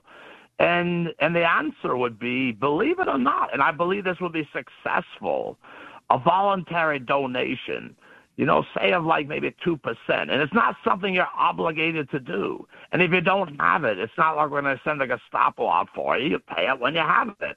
There'll be plenty enough money. I mean, 2% doesn't sound like much, but we have 8.3 million people. It doesn't sound like much, but there's plenty enough to have it. And if you don't have it, you don't have it. Because people here love to be part of their community. And if people were willingly part of their government, as opposed to being mandatory, they would be very hip to it, And you don't have to pay it. It's not like you're forced. There'll be plenty enough money. Well, I think that any government that is voluntary is one that I'm looking for. Sure. And I think that Javier Milei in Argentina is probably doing a much better job at getting his state closer to that than Ricky will probably be able to do from a Congress spot or whatever it is, congressional district spot in Pennsylvania. And I wanted to talk about that. Mark, I want to know, does anyone in Honduras talk about Argentina and what's going on there, or do they not care because it's still too far away? I just spoke with an Argentinian this morning regarding what's going on there, and he voted for Milei, nice. But he's not excited about him. Is it because of the protests? I think he's mostly just something had to be done was the reason that he voted Milei in, is that everything that had been done up to that point wasn't working, and that he felt like he just something had to change. I'm getting more and more actually excited about him, and I just think that the English news agencies aren't putting out everything he's doing because they don't even want to bring attention to it, and it's out of sight, out of mind. So that's why I asked about Honduras, because it's people in America don't care at all. Probably half of them don't know what Argentina is, and I really want to get more information about him. But I found this. Apparently, there's been protests in Buenos Aires. Yep. And I looked it up. It's Aires. Wait, it's Aires? Aires, yeah. I thought I looked it up and I was right. It's just going to go fast. Well, anyways. Just roll through it. That's what they do. Buenos Aires in Argentina. There's been protests there, and it's so funny because it said at least 200,000 unionized workers of the country's 5 million or so will be marching in the streets of Buenos Aires today. And I heard I'm in a group chat on Signal, and a lot of people are in Argentina in that chat. A lot of them are saying that the reports were 20,000 at the most. So a tenth, right, of what they were saying, I think. And yeah, it's a huge number of people, though, but yeah. Yeah, but still, it's way less than what they were saying. And those people are unionized workers who are mad because of the stuff that Javier Milei is doing. And that just sounds like a good sign to me. Unionized workers being mad sounds great. Yeah, they weren't going to be happy. Basically, they've got the sweetest of gigs, and they want to continue to ride the backs of the disadvantaged Argentinians until the whole country is just ripped apart. And the union workers have long believed, been in bed with the socialists and believed that if we would just do socialism right, it will work. And I encourage them to find the place that does socialism right. It's just like here in New Hampshire. The only people that dislike the Free Staters are the parasite class. And by parasite class, you don't have to be a government employee to be a parasite. In fact, even I've been finding a lot of the government employees that I do talk to that like the Free Staters and like what the Free State Project's about are like the guys who work for the highway department doing road construction. Those that plow. Yeah, that plow, that do road construction, people who like some of the cops that I talk to that have families, especially family people.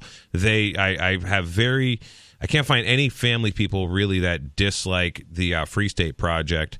But it's very much parasite class, like people who work for the government, hardcore leftist types, like the school teachers and the people who have they know their pension will not exist if the only purpose of government is to protect life, liberty, and property. There would be no government employee pension funds. They just would not exist because the only way those things can be propped up is by pointing guns at people and forcing them to pay for them. This is why property tax is so expensive and stuff. And one thing that's really weird about the messed up economy in Argentina is that people who do basically anything productive are not the unionized workers that are making any sort of money. The lowest paid doctors in the entire world are in Argentina. Doctors in America that's got to be the Cubans. Oh, well, probably them. But I thought that it was I heard that it was Argentina yesterday. It might be the industrialized world. Argentina is often grouped into the sort of G20 countries, the ones that are, big and productive. It was supposed to be the next United States in the early 1900s, and that didn't come about because, a politician, a socialist married an actress, and Argentina, took 120 years off. Yeah, and in one of these chat groups I'm in on Signal, there's one guy in there who he really gets pissed when I talk about why are you sending, I say only a fool would allow his enemy to educate their children or his children. And he's like, well, I work 12 hours a day, blah, blah, blah. But so I'm like, oh, well, I says, if you have to work 12, if you have to send your kids to school because you have to work 12 hours a day, you're doing it wrong. So, and I hate when people act like, oh, this is the job I have and it's the only job I could possibly have. Why don't you change stuff around? So he's a union worker. He's got a Harley, a brand new Harley Davidson. He's got 2 jet skis, 2 snowmobiles. He's got a bass boat. He's got $105,000 pickup truck. He's got this huge, beautiful house, and it's he's just basically working his union job, paying his bills, and he's literally a parasite because in order to have his lavish lifestyle, he has to work 12 hours a day. His wife has to work 12 hours a day, as he puts it. I doubt he works 12 hours a day, and I doubt his wife does. But he has to send his kids, and then he complains about how in the Ware public school system they asked all the kids if their parents had guns and what kind of guns they had is what the teachers are asking their parents. And he's like, I'm calling my lawyer. I'm like, dude, lawyers are useless. Why are your kids in school? Yeah. And he's like, well, what am I supposed to do with them? I'm like, it's so you just government subsidized day prison. I says, you're asking men with guns to threaten me to pay taxes so you could, have 4-wheelers and brand new trucks. Yeah, that's in so all true. fairness. They're going to pay, an additional kid or 2 in the public school system actually doesn't cost much of anything because, another in a math class doesn't really do anything. But, I think that he's fallen into the trap. What's that? He's still supporting it. Well, look, it's easy to be sanctimonious. I've never sent my kid to government school either. What I'm trying to say is there's a trap, right? And the trap is, hey, we're going to offer, middle class welfare, babysitting day prison to you. And, as all you have to do is give your young minds full of mush to us and we will mold them and shape them. And in exchange, you get the bass boat, the jet skis, the big house, and, all those other things. And it's a series of decisions that you make. As well as I do that when we were, when Jack was younger, we homeschooled him and, made a few sacrifices for that. And we're happy that we did. Yeah. You drove an old piece of crap pickup truck so you could not have to go work a whole bunch of hours so you could homeschool your kid. Right. So that I have to pay for the pickup truck so I could drive my kid to the school. So I have to spend more gas. So the thing about United States versus Argentina is just like the incentives and the stuff that we think about as like who's a parasite and who's not is all messed up. Like basically the people who do anything productive are not even paid very well at all. The unionized people are like lawyers and crap like that who instead of like, building things, they're just making an ability for them to have some sort of stupid cushy job where they're also getting government money and it's being funded by all these poor people. In Argentina, it's like really, really rich people, dirt poor people, and that's like it. And it wasn't like that in Argentina, a few centuries, a few decades ago, and that's the way it's really going right now in this country. And what they're talking about with all these protests is this is the parasite flailing. Like when you do a parasite cleanse in your body, like a candida cleanse, one of the side effects of parasite die-off is the hormones that candida puts into your blood to like make you crave sugar because that's what candida wants. Whoa. It all gets dumped into your blood, sort of like that hormone gets pumped into your blood when those parasites die off, and like you get wicked cranky and like sort of out of control. I know it happened to me. I did like a hardcore, I used to be 300 pounds like 10 years ago. Mark remembers when I was fat. And yeah, I did this intense candida cleanse, and for like a whole week I was an a-hole, and people are like, "What is wrong with you, man?" Dang, and it's like also like a flailing, dying beast or whatever. Yeah. Can you imagine all the protests that would be here in New Hampshire if, like, all of a sudden there was, all right, we're not collecting any more taxes anymore from any of the private people. We're only collecting taxes from, the government contractors and government employees. Like, it's supposed to be no private citizens are paying taxes. There's no more property tax. There's no more, any of this tax, and everybody would just stop operating, governments, basically licensed businesses and just operate their own private, entrepreneurship, just do it themselves. Like, oh, we don't have enough money for this type of welfare anymore. Sorry, you guys got to figure that out. Yeah, they're going to go crazy. There'd be massive protests. They would probably stage, all kinds of crimes. Well, it wouldn't go too far in New Hampshire because we have a very heavily armed population. So you couldn't get like, the things happening in Oregon and, California for like protests and riots that happen here because landowners just aren't going to tolerate it and they don't have to. But that is what's happening in Argentina. They're actually like burning buildings and like... Oh, no. Oh, okay. Just that they're having protests. I haven't heard anything about them being like really violent or anything like that.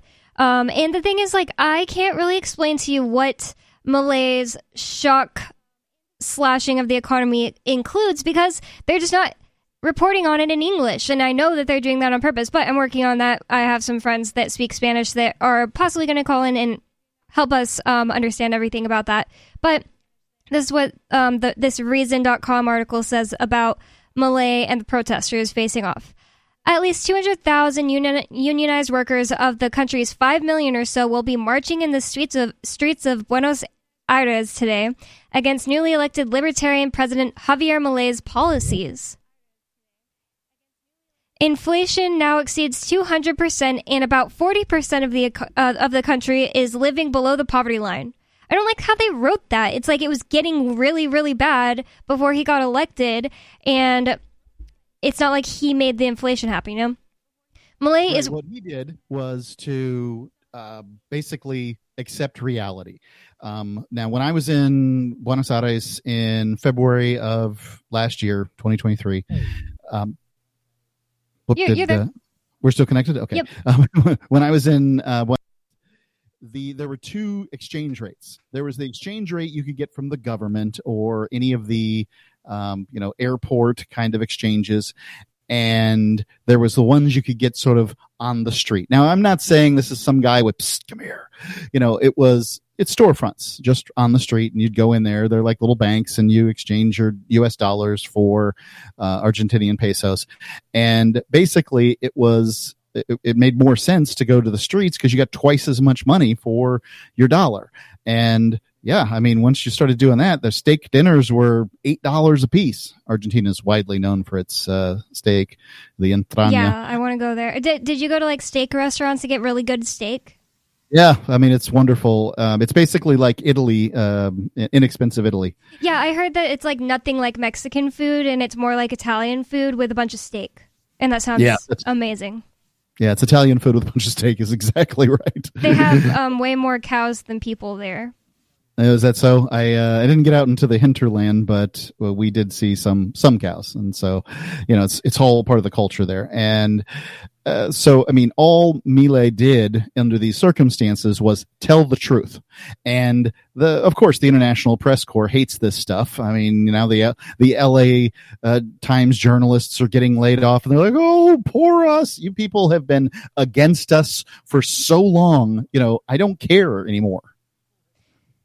And one part about the accepting reality thing that he's doing is basically just like he's letting the peso kind of die and not just like propping it up. And I don't really know how that really works, like to explain it to the listeners, but that's what he's doing. And because of that, inflation is just going to get worse before things get better. And it's like that's why they're calling it a shock. I forget how they explain it, but they're calling it a shock to the system, or something like that in this article. It says Milei is working to implement massive reforms, which include slashing the number of government employees, deregulating many sectors of the economy, and targeting deeply entrenched unions. And one thing that's really cool about Milei that I learned yesterday as well is that he became an ANCAP. He was interested in economics. He's kind of a right-winger. And he did not like the Peronists, which are Peronists, whatever. They're the lefties. They're the socialists there. Well, his friend gave him the book in Spanish, The Market for Liberty, and that completely changed him into an ANCAP, and that's like a really good book. I read it. Ian did an audiobook version of it, which you can find on YouTube. Book.freetalklive.com. Okay, yeah, it's freetalklive.com. More coming up, 603-283-6160. More coming up, don't go anywhere. Hey, you are going to love the movie Victimless Crime Spree. It's hilarious, heartwarming, and carries a ton of inspiring freedom messages. Feeling down about the lack of liberty in your life? You need to put on this film with some friends and have a good laugh. It's a true story about me and my friends in New Hampshire living free, singing, dancing, and getting arrested. Of course, it's all on video, and the bad guys, the cops, judges, bailiffs, and sheriffs, they all play their part like it's out of a movie or something. You would think we scripted the whole thing, but it's real life.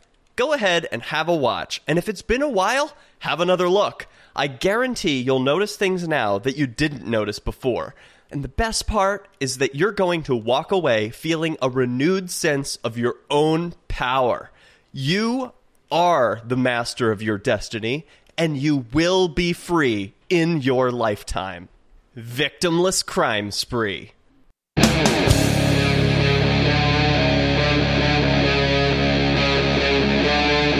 Free Talk Live.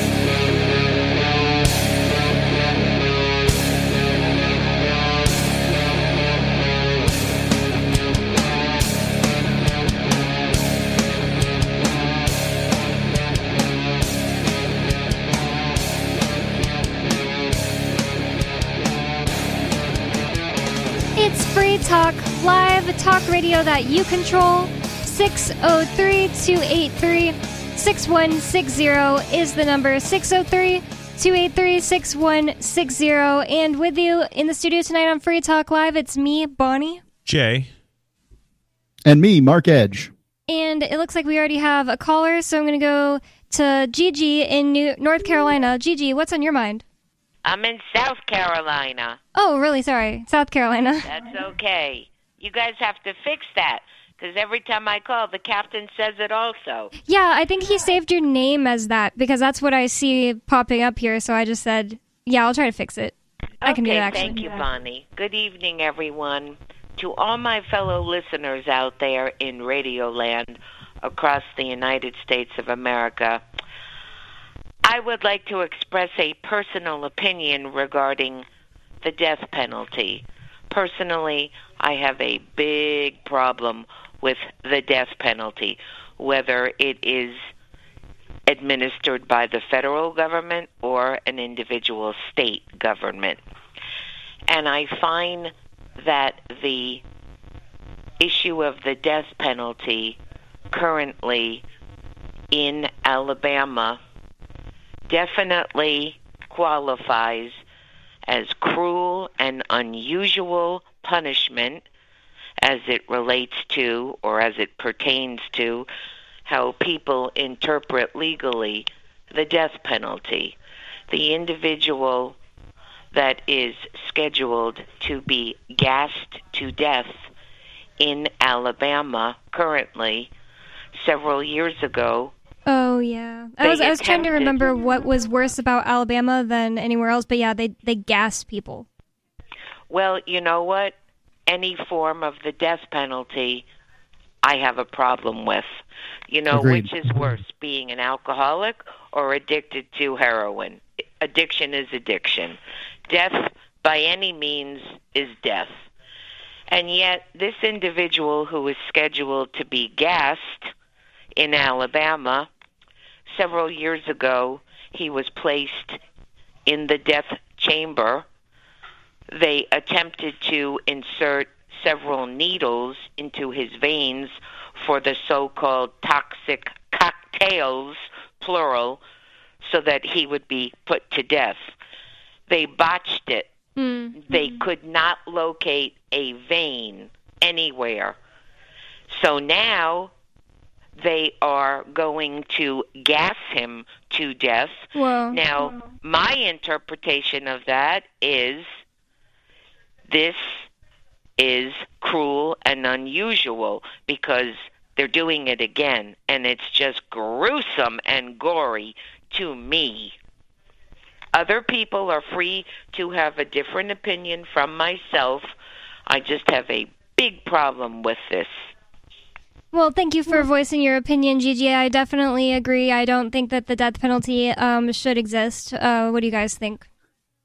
Well, I just made a Twitter post of this. I think it was yesterday. I ran across one of those little sort of, today in history kind of things. And a kid, 14 years old, George Stinney Jr., was falsely convicted in court, and I don't have it right here where it was, but accused of killing two white girls, Betty, 11 years old, and Mary, 7, and the bodies were found near his house.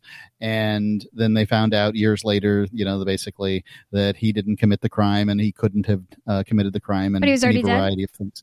But oh yeah, he was dead within weeks because that's how it was done back in the day. But he was 14 years old. Now that doesn't make a difference. Really, the point that I make as far as the death penalty goes is that people who support the death penalty are the killers that they propose to kill. Let me defend that statement. So everybody who supports the death penalty will admit that at some point, somehow, there are mistakes made, especially in the past. But they're like, oh, well, we got video and, all kinds of things. Well, let's leave all that behind. I mean, people can fake video. Absolutely. There's, there's no, if there's DNA on the site, there could be any variety of reasons. We don't know what happened because we're not perfect. And since we're not perfect, we should not take action like putting somebody to death that is so final, especially when there's all kinds of people in prison for life. Life in prison is not getting away with it, and stop acting like it is. So putting somebody to death that if you support the death penalty, you're proposing the last 100 people that were convicted of that were sentenced to the death penalty are guilty, and you support it. Therefore, of those 100 people, surely one of them is not guilty, and you're proposing that you're supporting that person being put to death. That makes you the killer of an innocent person that you propose to kill. And that's the reason I don't support the death penalty. It's too final. We're humans. We make mistakes.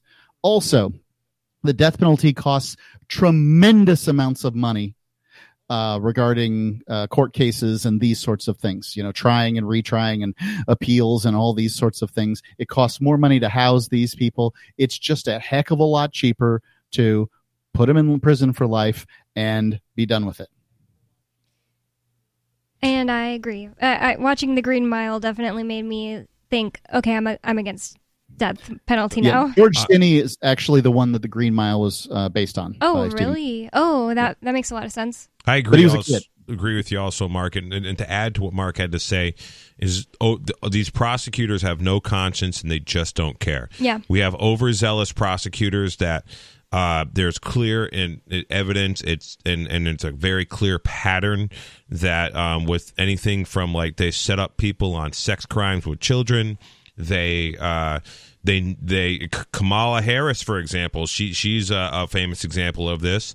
She withheld exculpatory evidence that she knew that people were innocent of crimes. I don't know if it was anybody who was going to be sentenced to death, but she knew people were innocent Mostly of drug crimes. Criminals.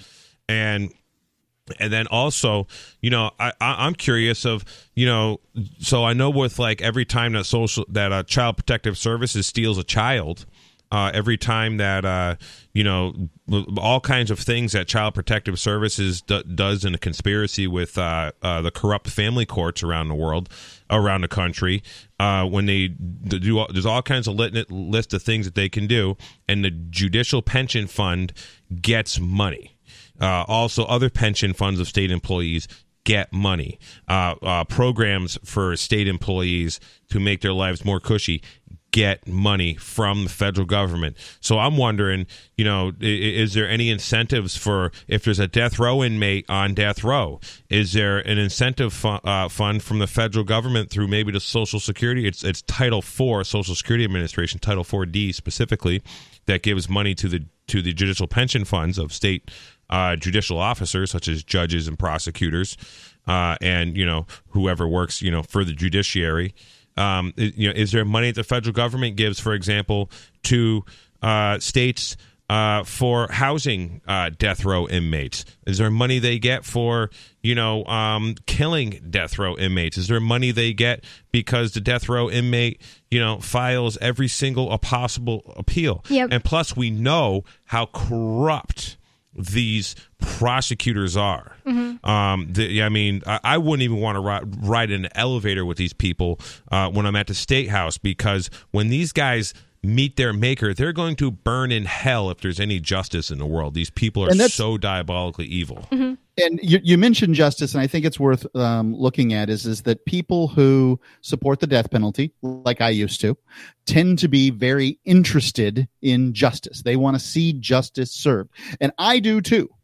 But here's the question I would ask is, if somebody is falsely convicted and gets the death penalty, and then we can see through the court system, they manage one of these people that manages to show that they were in fact innocent. And these stories exist. And imagine how many more people are never proven, because all you have to do is know that the court system's corrupt to know that's the case. But here's my question. If that's the case, then should the judge, the prosecutor, the jury that all voted for this, should they all be put on death row for threatening the life of a man who was innocent? Because that's what somebody who actually cared about murder would want to see happen. Right. Yeah. Whatever a prosecutor is willing to charge someone with, that prosecutor actually should, if that guy's found innocent, or like with the exculpatory evidence thing, what would be just is if the prosecutor got triple whatever the damages they were, trying to gather out of, whoever they were trying to prosecute. That would be the proper incentives. That would mean that somebody who's prosecuting would not withhold evidence, because withholding evidence in a case to me should result in triple the time that you asked for from the judge. So we also have Dave Ridley in New Hampshire on the line. Dave Ridley of RidleyReport.com. What's on your mind? Already talked about. I heard that Jason Gerhardt was arrested again for trying to film at the federal court. Is that true, or am I just hearing about the first arrest? That did happen. I don't think we talked about it on Free Talk Live because I don't know much about it. We could probably get Chris to call in or something because he was there. I wanted to go, but I just could not wake up. I had to wake up at like 6-something a.m. if I was going to go. I couldn't do it. But he did get arrested again. They were filming in the lobby, and they tried to go through the security with their cameras, and they got arrested again. They got charged with different things. I don't know why. But with Frank, it was like obstruction of justice. I'm not sure exactly. Frank got 2 other ones, and then Jason got only 1, and it was like disobeying an officer. I'm pretty sure. I mean, like, see, I don't know all the details. That's why I haven't really brought it up. But yeah, they were going to their court date for getting ticketed for filming in the federal courthouse in Concord, New Hampshire, and they decided to film while going in again, and they got arrested again. Yeah, I really appreciate them taking this stand. Me too. I've always been so furious at the feds for the fact that they won't allow filming on these public properties like their courthouses. And that's why so much, crap goes on in the federal courtrooms, because they know they're not being filmed. Yep, that's the worst part about that. It's the strangest thing to me that somehow people allow this the court thing to continue where there's no cameras allowed. I mean, like, what are they hiding in there? Exactly. It's really bizarre. Why do most people not see it that way? Every other court in America allows cameras, but somehow these federal cases are just too important. And they always try to tell people, oh, well, it is, for the people on the stand and even the defendant's safety. It's for your safety. They're so full of S. Yeah, that's such a lie. What about all the states that allow people in criminal trials? They allow cameras in there. Yeah, and like murder cases and everything. They don't show the jury. They don't show they can show the defendant, whatever the situation is. I mean, this is not an insurmountable problem. It's not even remotely close to an insurmountable problem. And the only justification that I've ever heard is it's tradition. And since it's the federal government, our traditions are more important. And if you don't like them, we'll smash you over the head and throw you in jail. Well, we know that the federal government protects pedophiles. They protect Epstein for a very long time. There's a woman who got 20 years in prison named Ghislaine Maxwell. She probably got out on appeal already. We don't even know about it. They won't be like, oh, Ghislaine got out of jail when, she gets out of jail. But, my wife has spent more time in court than anyone on Epstein's or Ghislaine Maxwell's client list. And these guys all know who the clients are, but, they're just a protected class. So the reason that they do not want cameras in the courtrooms at the federal level is because they are very, very occupied and busy with protecting all their pedophile friends. And that's really the bottom line as far as I'm concerned.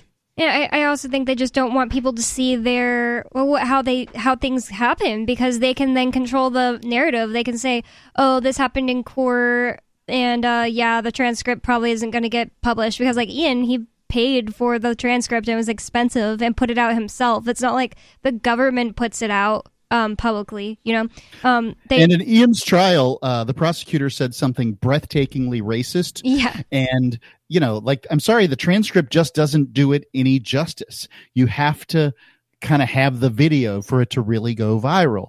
And if black people in America heard this guy say what he said, which was essentially, does this look like a CEO to you? It's just a picture of a black guy. Yeah. Right. So suggesting that black skin makes it impossible for you to be a CEO, or even unlikely, then, that would have gone viral. But because it wasn't, thank goodness. And this guy has now been made a federal judge. Yep.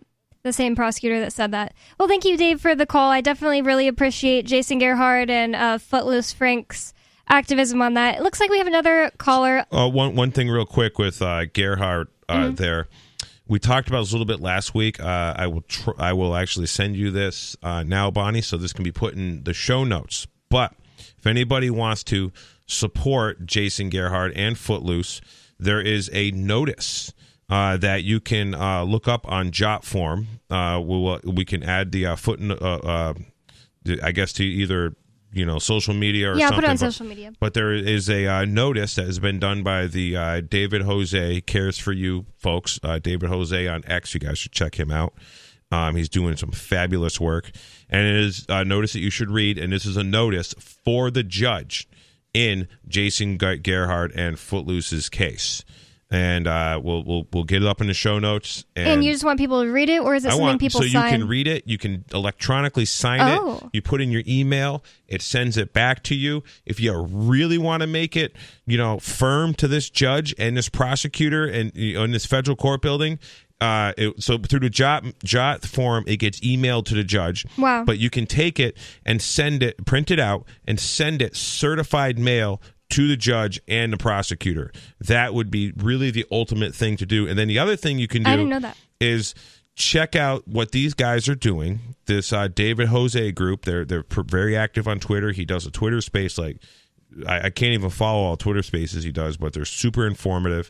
He does these Twitter spaces, multiple times a week, talking about how the power of affidavits, the power of notices, informing your government servants. Remember, these guys are servants, and the minute that they are not servants, they're either acting as a servant or they're committing treason. And there's no in between with these government actors, and they have to be put on notice.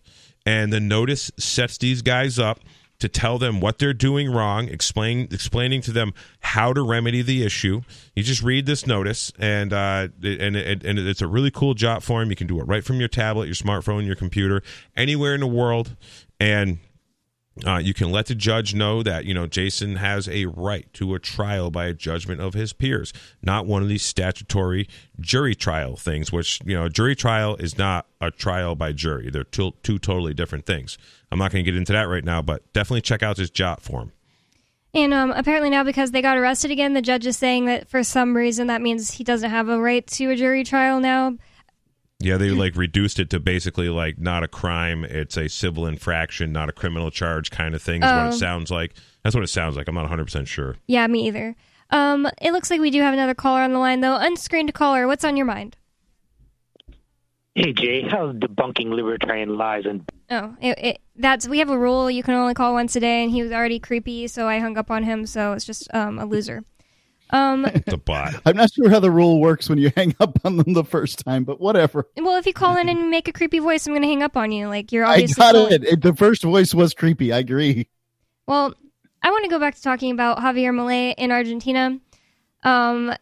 We're talking about his shock therapy, is what they're calling it, to try to fix the economy down there, which has been messed up for over 100 years. Back in the 1860s, they had a president that was like, you know what, let's be more like America, and let's be more free markets and stuff like that. And they were actually doing so well that there was a term, and that term was rich like an Argentine.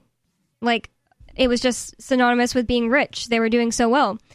But then in the early 1900s, they continued to do well. And in the early 1900s, there was this guy that Mark pointed out became president, and his prostitute wife and him were socialists, and they just made the world worse and worse. And I mean, not the world, well, yeah, that too, but they made Argentina, the country, worse and worse. And now they have hyperinflation, like the type of inflation where prices on the shelves are changing by the hour type of things, and people who were living week to week or paycheck to paycheck are now not surviving. It's getting so bad. And here's what Milei is working to implement. He's working to implement massive reforms, which include slashing the number of government employees. Excellent. Deregulating many sectors of the economy. Excellent. And targeting deeply entrenched unions. And that's why the unions are protesting. It says, lawyers are furious about plans to fast-track divorces through the civil registry without requiring their services. Oh, nice. So people won't have to pay like a lawyer to get divorced. I mean, it should just be as simple as you notify the government you're divorced. Not well. First all off, this government crap. should have no involvement in marriage whatsoever. Yeah, that's the bottom line. You know, there should be no government marriage incentives, punishments, contracts, marriage certificates. It's just, you know, where do marriage licenses originate from in the United States? It was because the church would not marry people, you know, of different races. So the state, so basically it started off, well, first off, it was so black and white people, you know, interracial marriages couldn't happen. Couldn't get married, and right. then it turned into the state would, the churches wouldn't marry you, so the state would do it because, you know, they found a way to make an enslavement mechanism out of it. And, you know, that's basically the bottom line with, you know, marriage licenses. If you get a marriage license, you're basically polyamorous. Yeah. And the state is involved in your marriage as far as I'm concerned. Right. It's an agreement that at this point, in my opinion, has become weighted to one side, and I don't support them generally. I mean, it's become very difficult for dads to get justice out of the family court. And I just think if there's going to be state marriage, which I don't think there should be at all, I like what he's doing here and lawyers being furious about it. I mean, like, what kind of a parasite do you have to be furious that the government is no longer requiring your service for something that it's just not necessary for you to be there for? Like, hey, we need a job. But what if you lost your cushy job and your income and your pension that you were just gonna, you know, just lay around and do nothing for your retirement? Now you have to work. Then I'd be a pathetic dying parasite, and I would deserve to die. 603-283-6160. More coming up. It's Free Talk Live.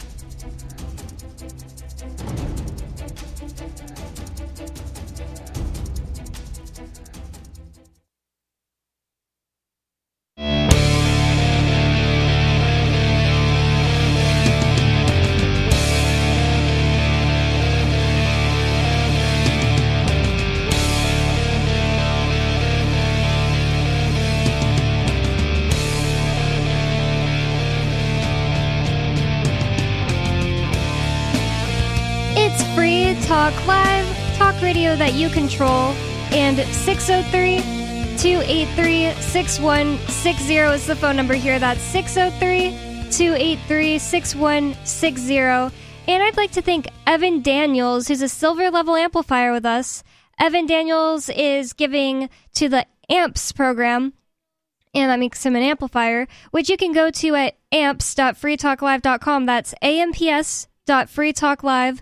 if you'd like to help keep Free Talk Live up and running and on the air. Thank you so much to Evan. We really appreciate it here at Free Talk Live. And in the studio tonight, you've got me, Bonnie, Jay, and Mark Edge. And in the last segment, we were talking about Javier Milei in Argentina. And normally I don't care. I don't even know any other president of any other country. I mean, I know that there's the King of England. I don't even know his name, actually. I can't remember if it's King Edward? Charles? Okay. Well, I don't care about other politicians in other countries. I barely even care about the ones here. If anybody wants to, the most lazy way to understand about Javier Milei is to go on YouTube and search Javier Milei, or maybe if you don't know how to spell that, because I wouldn't be able to spell it right, but just President of Argentina addresses World Economic Forum, WEF. Oh, yeah. And then you're going to find an English translation, and it was an awesome speech. It was really awesome, and we did cover that on the show. It's really good. The other week, because the World Economic Forum is a group of socialist freaks that claim to have some kind of influence over your life and wherever you live on the globe.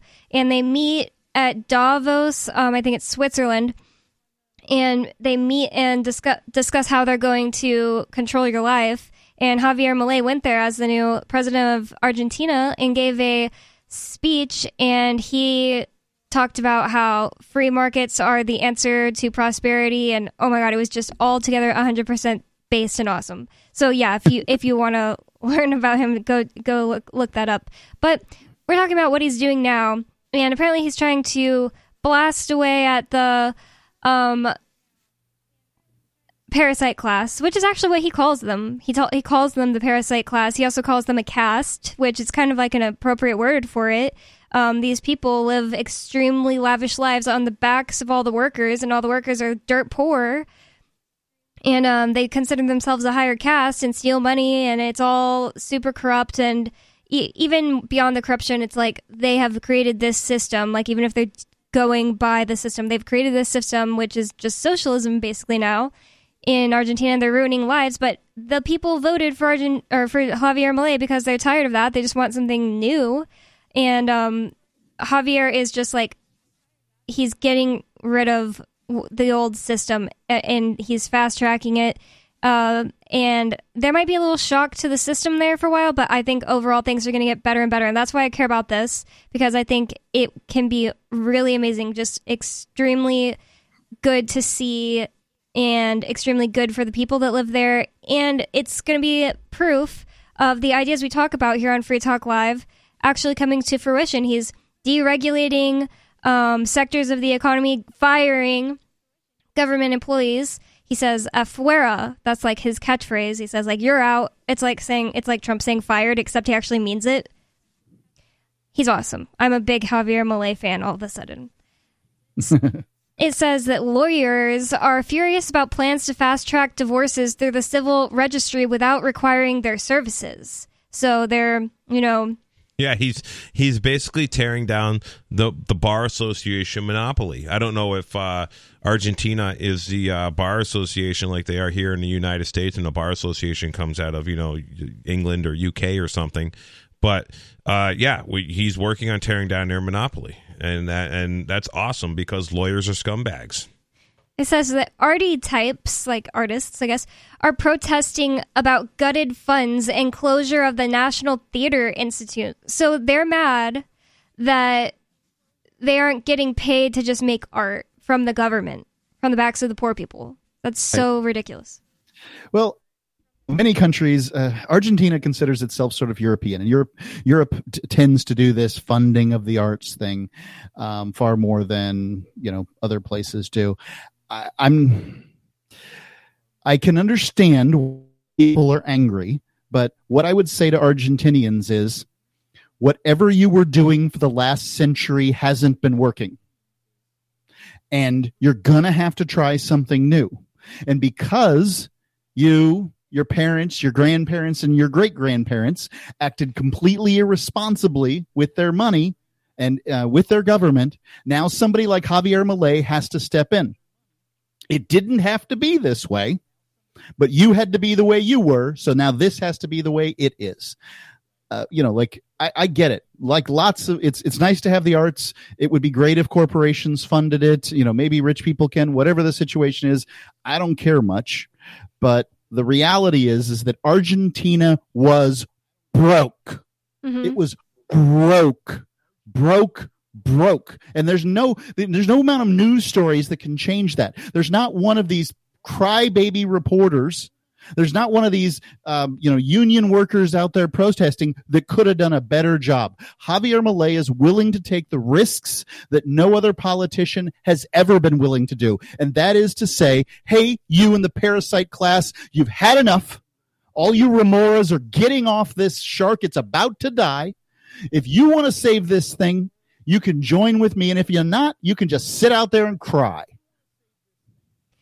Well, arty types aren't the only ones that are all mad about what Javier Milei is doing, and it's so stupid that they would be, but they're out there protesting because they want money to make art. It's so ridiculous.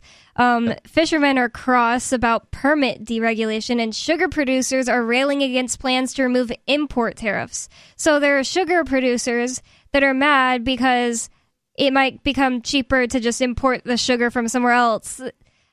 I can't imagine hating the other people in my country around me so much. Like, that you want them to have to pay more just so you have a specific job. It's like, I hate people that want to, preserve the job that they have right now so bad that they can't just pivot. You know, it's like no one is telling you to go be poor and have no job and die. No one is telling you that. People are saying that you are doing this too expensive. We want to move on and progress with our lives. I'm totally okay with the sugar producers going out of business. The entire global sugar industry is so hardcore subsidized by the government. The reason, probably the number two reason, the number two health issue in America is due to sugar. I used to think it was number one. Now I think the number one health issue in America is due to seed oils, which is also every seed oil is heavily, heavily government subsidized. I could tell you right now, if sugar was not subsidized, it would be probably just as competitive to go buy $45, $50 a gallon maple syrup as to buy, cane sugar if they didn't have the subsidies for sugar, because I can tell you that maple syrup is not really subsidized. It's subsidized a little bit. Some of these maple syrup guys get like government grants to buy these really cool, evaporators. But it's still a lot of hard work. And the same thing with all the seed oils. If we should be using pork lard and tallow, as an oil, as a fat in, our foods and stuff, and not motor oil. And that's what, cottonseed and, canola oil was originally used for. Motor oil, axle lubricant. Yep, that is literally true. But they have these byproducts and they're like, oh, what should we use this for? Oh, we could put it in food and make even more money. These chemical producers, which are also like a lot of times parasites. And, the subsidized sugar and the subsidized seed oils just basically is going to make people, pharmaceutical customers, for the last half of their lifetime, the last 2/3 of their lifetime. It says, but no one is more affected by Mr. Milei's shock therapy than Argentina's trade unions, or more enraged by it. His labor reforms would kneecap them by requiring employees to opt into union membership, rather than having dues taken out automatically, as they are at present. This would leave the unions out of pocket. That's awesome. You should have the choice to join a union or not. A lot of times they suck. So I think it's just great what he's doing. It's the unions who are leading today's strikes and hoping to hobble Milei's future plans, which they really failed, by the way. Like, 1/10 of them came than were expected.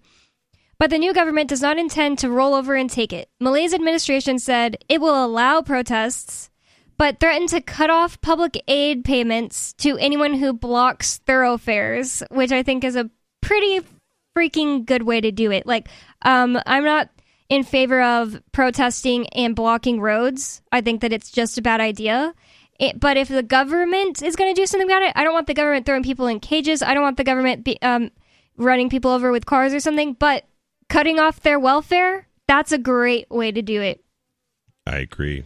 And, just if you cut off the welfare right now in New Hampshire, there's a lot of crackheads and heroin addicts that are on SSI also, which is like a federal thing, Social Security Disability Insurance, whatever it's called. But if the welfare state stopped, in America, all these drug addicts would have to actually start robbing people again to get their money to do drugs, which in New Hampshire would result in a whole bunch of dead drug addicts. But California and New York would be a little different story. You just would have a lot of people getting mugged. But these people are allowed to become just career drug addicts quite simply because the state just gives them money.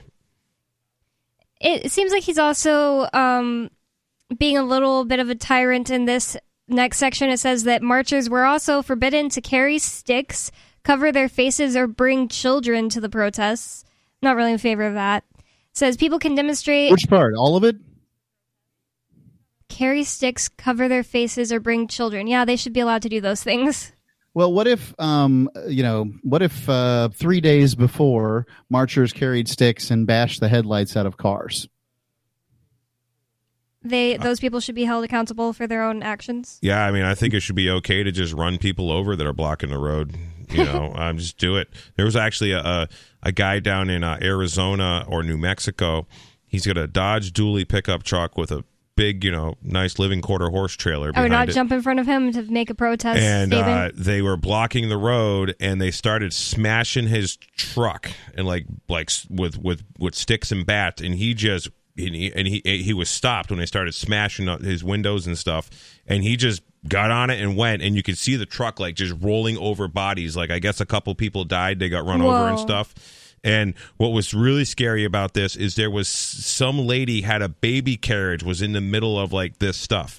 Whoa. And I scrolled through the through the comments, and I found out that he was never charged or anything. It was found that he was reasonable for him to just leave because he had his wife and like 2 kids with him. I would totally if I was like on a jury or something for that, I would say it was reasonable because I would be fearing for my life if somebody's trying to break my windows while I'm in the car.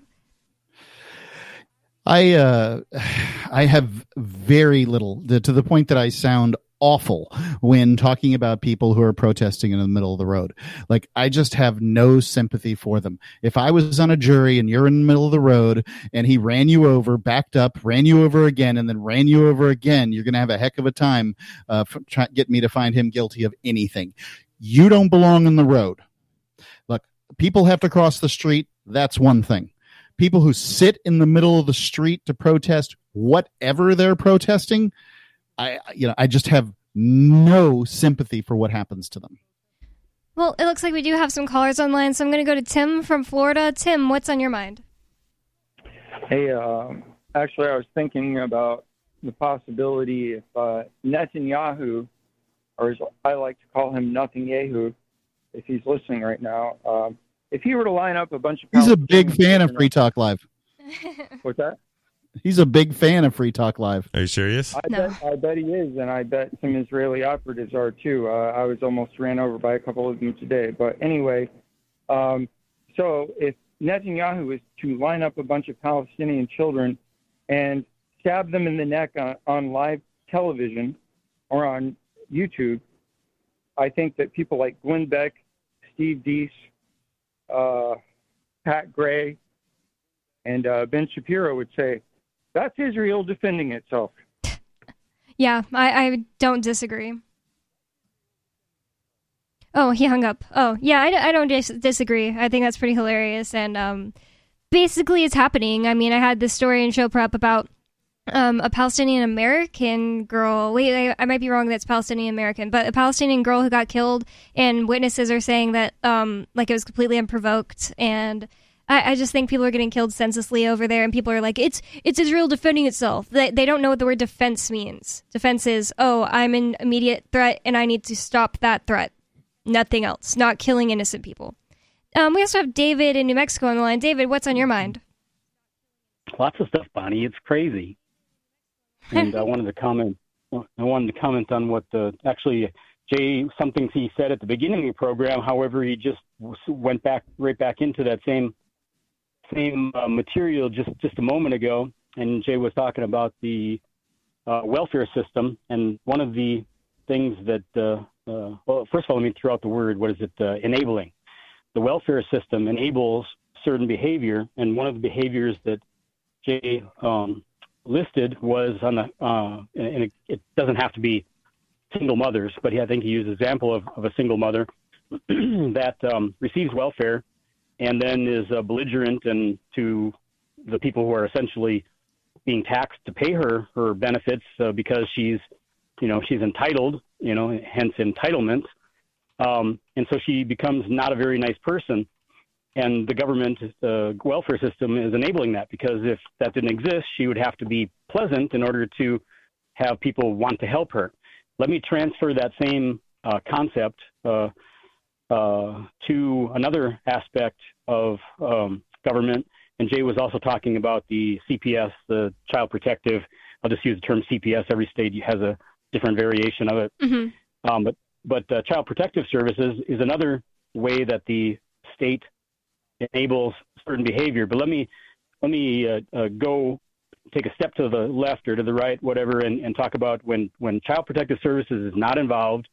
In other words, it's a matter between two private citizens, typically a husband and a wife getting divorced, which happens all the time, right? And so like if you have a husband and wife on, right next door to you, across the street, on your block, in your neighborhood, whatever, and they're friends of yours and you've known them and they're splitting up. Okay, well, you're splitting up and they got children. And if the same thing applies, the enabling on because of the state, if the state didn't exist or existed but didn't get itself involved, then, each party wouldn't be as enabled to be as abusive to the other party by playing games with the children, withholding children, withholding assistance, whatever, because the state is not there with a big stick to force somebody to do one thing or another. You'd need to seek some cooperation. Also, another thing that would happen is because the state is involved, the neighbors don't really get involved. First of all, because they have no power. But second that is of all, such a good point. Because people are always like, well, what would you do in that situation if you knew a kid was being abused? Well, the state being involved keeps anyone from wanting to get involved because, like, they could get prosecuted. And I'm not saying that, like, you should go around just, like, being a vigilante, killing people just because you don't like the way that they raise their kids and stuff. But, like, going over and being like, what are you doing? Something, like, could get you in trouble at this point. It's also another example of why you should be involved in a community and like not be a hermit, because there are situations I'm aware of, multiple situations where kids were potentially being abused or accused of being abused. In fact, I do know of one where one kid was being abused by a stepfather, and the mom had a good friend who interjected himself, got a couple other people, in the community, and actually got the stepfather's brother involved, who was very instrumental in being like, hey, cut this out. This isn't right. What ended up happening is the stepfather ended up, it's essentially being removed from the situation. The guy, I guess, wasn't really stable. And I'm hearing this third person. I only know one of the guys involved in this, but there's definitely situations where, and I've been involved with them too, over the years, where there was some issues going on and people needed some correction. They needed some reassurance. There's been situations where a mom, and a couple of kids had to be, moved out of, a house under some like emergency thing, and they were supported by some friends and family. And, and there was no need for CPS. Everything turned out fine. The kids never got, put into foster care and diddled by people in foster care, like which tends to happen according to the lawsuits that are paid, the settlements that are paid out by Child Protective Services. Right, and let me give two specific examples of what I was talking about. So you got a male and a female, and they split. There's a child involved, and they split up. Now, if the male and the female were just dating and she got pregnant, what frequently happens is if she's not a person of means, she will either run to the government for welfare benefits or get a lawyer and sue the guy for child support, and if she doesn't sue the guy for child support, then the government will. But there's no incentive for her to be cooperative or nice to the father of the child in order that he might want to help take care of his child. Instead, she runs to the Big Brother, and Big Brother beats up the father and forces him to do whatever, and that destroys whatever relationship there could be. Even if they're not going to stay together romantically, they still got a kid and they need to cooperate. And then in the other example is if the people are they're married and they've been living together, they got a couple of kids, and they split up. And just about every time there's a split up, it's not usually happy. It's happy time. It's usually there's anger involved. And so, like I said, the angry person will go try to enlist the help of Big Brother, with or without lawyers, in order to beat up on the other person. And looking at it from the male perspective, what happens frequently is withholding of children. The woman gets the child support, and the man wants access to his children. And so one way that like I said, from the male perspective, because I don't happen to be female, the female will frequently, this happens over and over again, will withhold the children, even though she may still be getting child support, and usually is. She'll still play games with visitation, and she's not worried about the neighbors coming and saying, hey, what are you doing? That's his kid too, which would happen if Big Brother wasn't involved. And Big Brother is not quick to come to the assistance of men who are being denied access to their children by the children's mother. So one thing I've observed, maybe 50 times, is probably 50 times is not an exaggeration in my life. I was in the horse business, so like 90% of my clientele was women. And many of these women, had gotten divorced. And yes, if you're dating a girl and she has to have horses in her life, beware. Why? Because they're crazy? Because they are, if they need a horse, horses definitely are a good form of therapy for crazy women, crazy people in general. Anyways, so I don't know how many of these women were they get a divorce, and I'm like, and I knew their husbands too, and I thought some of them, the husbands weren't all right, some of them were, and I'm like. And then, and years later, after the divorce and stuff, I'm like, hey, why did you ever get a restraining order against your husband? And I literally had this conversation with 50 different women in my life. Wow. And quite literally 9 times out of 10, or 47 times out of 50, the answer was because my lawyer said if I get a restraining order, it'll look better in the divorce proceedings, and I'll be more likely to get what I want out of it. Oh, my goodness. There you go. Yep. Yeah, I got a restraining order against this guy who came to my house and tried to not let me back in because he thinks Ian owes him money. And the freaking judge has to check off all the things he said, that this guy is not allowed to have guns. I didn't ask for that or anything, so that's checked off. He also checked off a thing that would literally give the guy's kids to me. So he has a child. I guess I could go round up my child I'm owed if I wanted to. It's just these judges don't care whose lives they're ruining. They don't care what box they're checking. Anyways, it's been Free Talk Live. You can learn more about us at freetalklive.com and find more episodes there. Thank you for listening. Peace.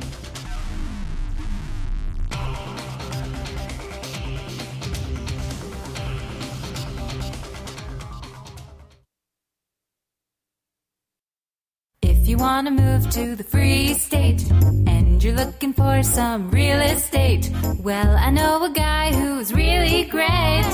It's the Realtor Mark Warden. Now you can learn more about the awesome things happening here in New Hampshire in our march toward liberty in our lifetime. Our friends at Porcupine Real Estate are hosting a series of webinars to educate you on the expanded freedoms enjoyed by New Hampshire citizens. Reserve your seat today at move.freetalklive.com. Topics include gun freedom, medical freedom, and political freedom victories. They also have a couple on best practices for moving to the free state and finding housing. These webinars are super helpful and free to attend once you've registered at move.freetalklive.com. Visit their YouTube channel, Porcupine Real Estate, for videos from past presentations and sign up for upcoming webinars for free at move.freetalklive.com. PorcupineRealestate.com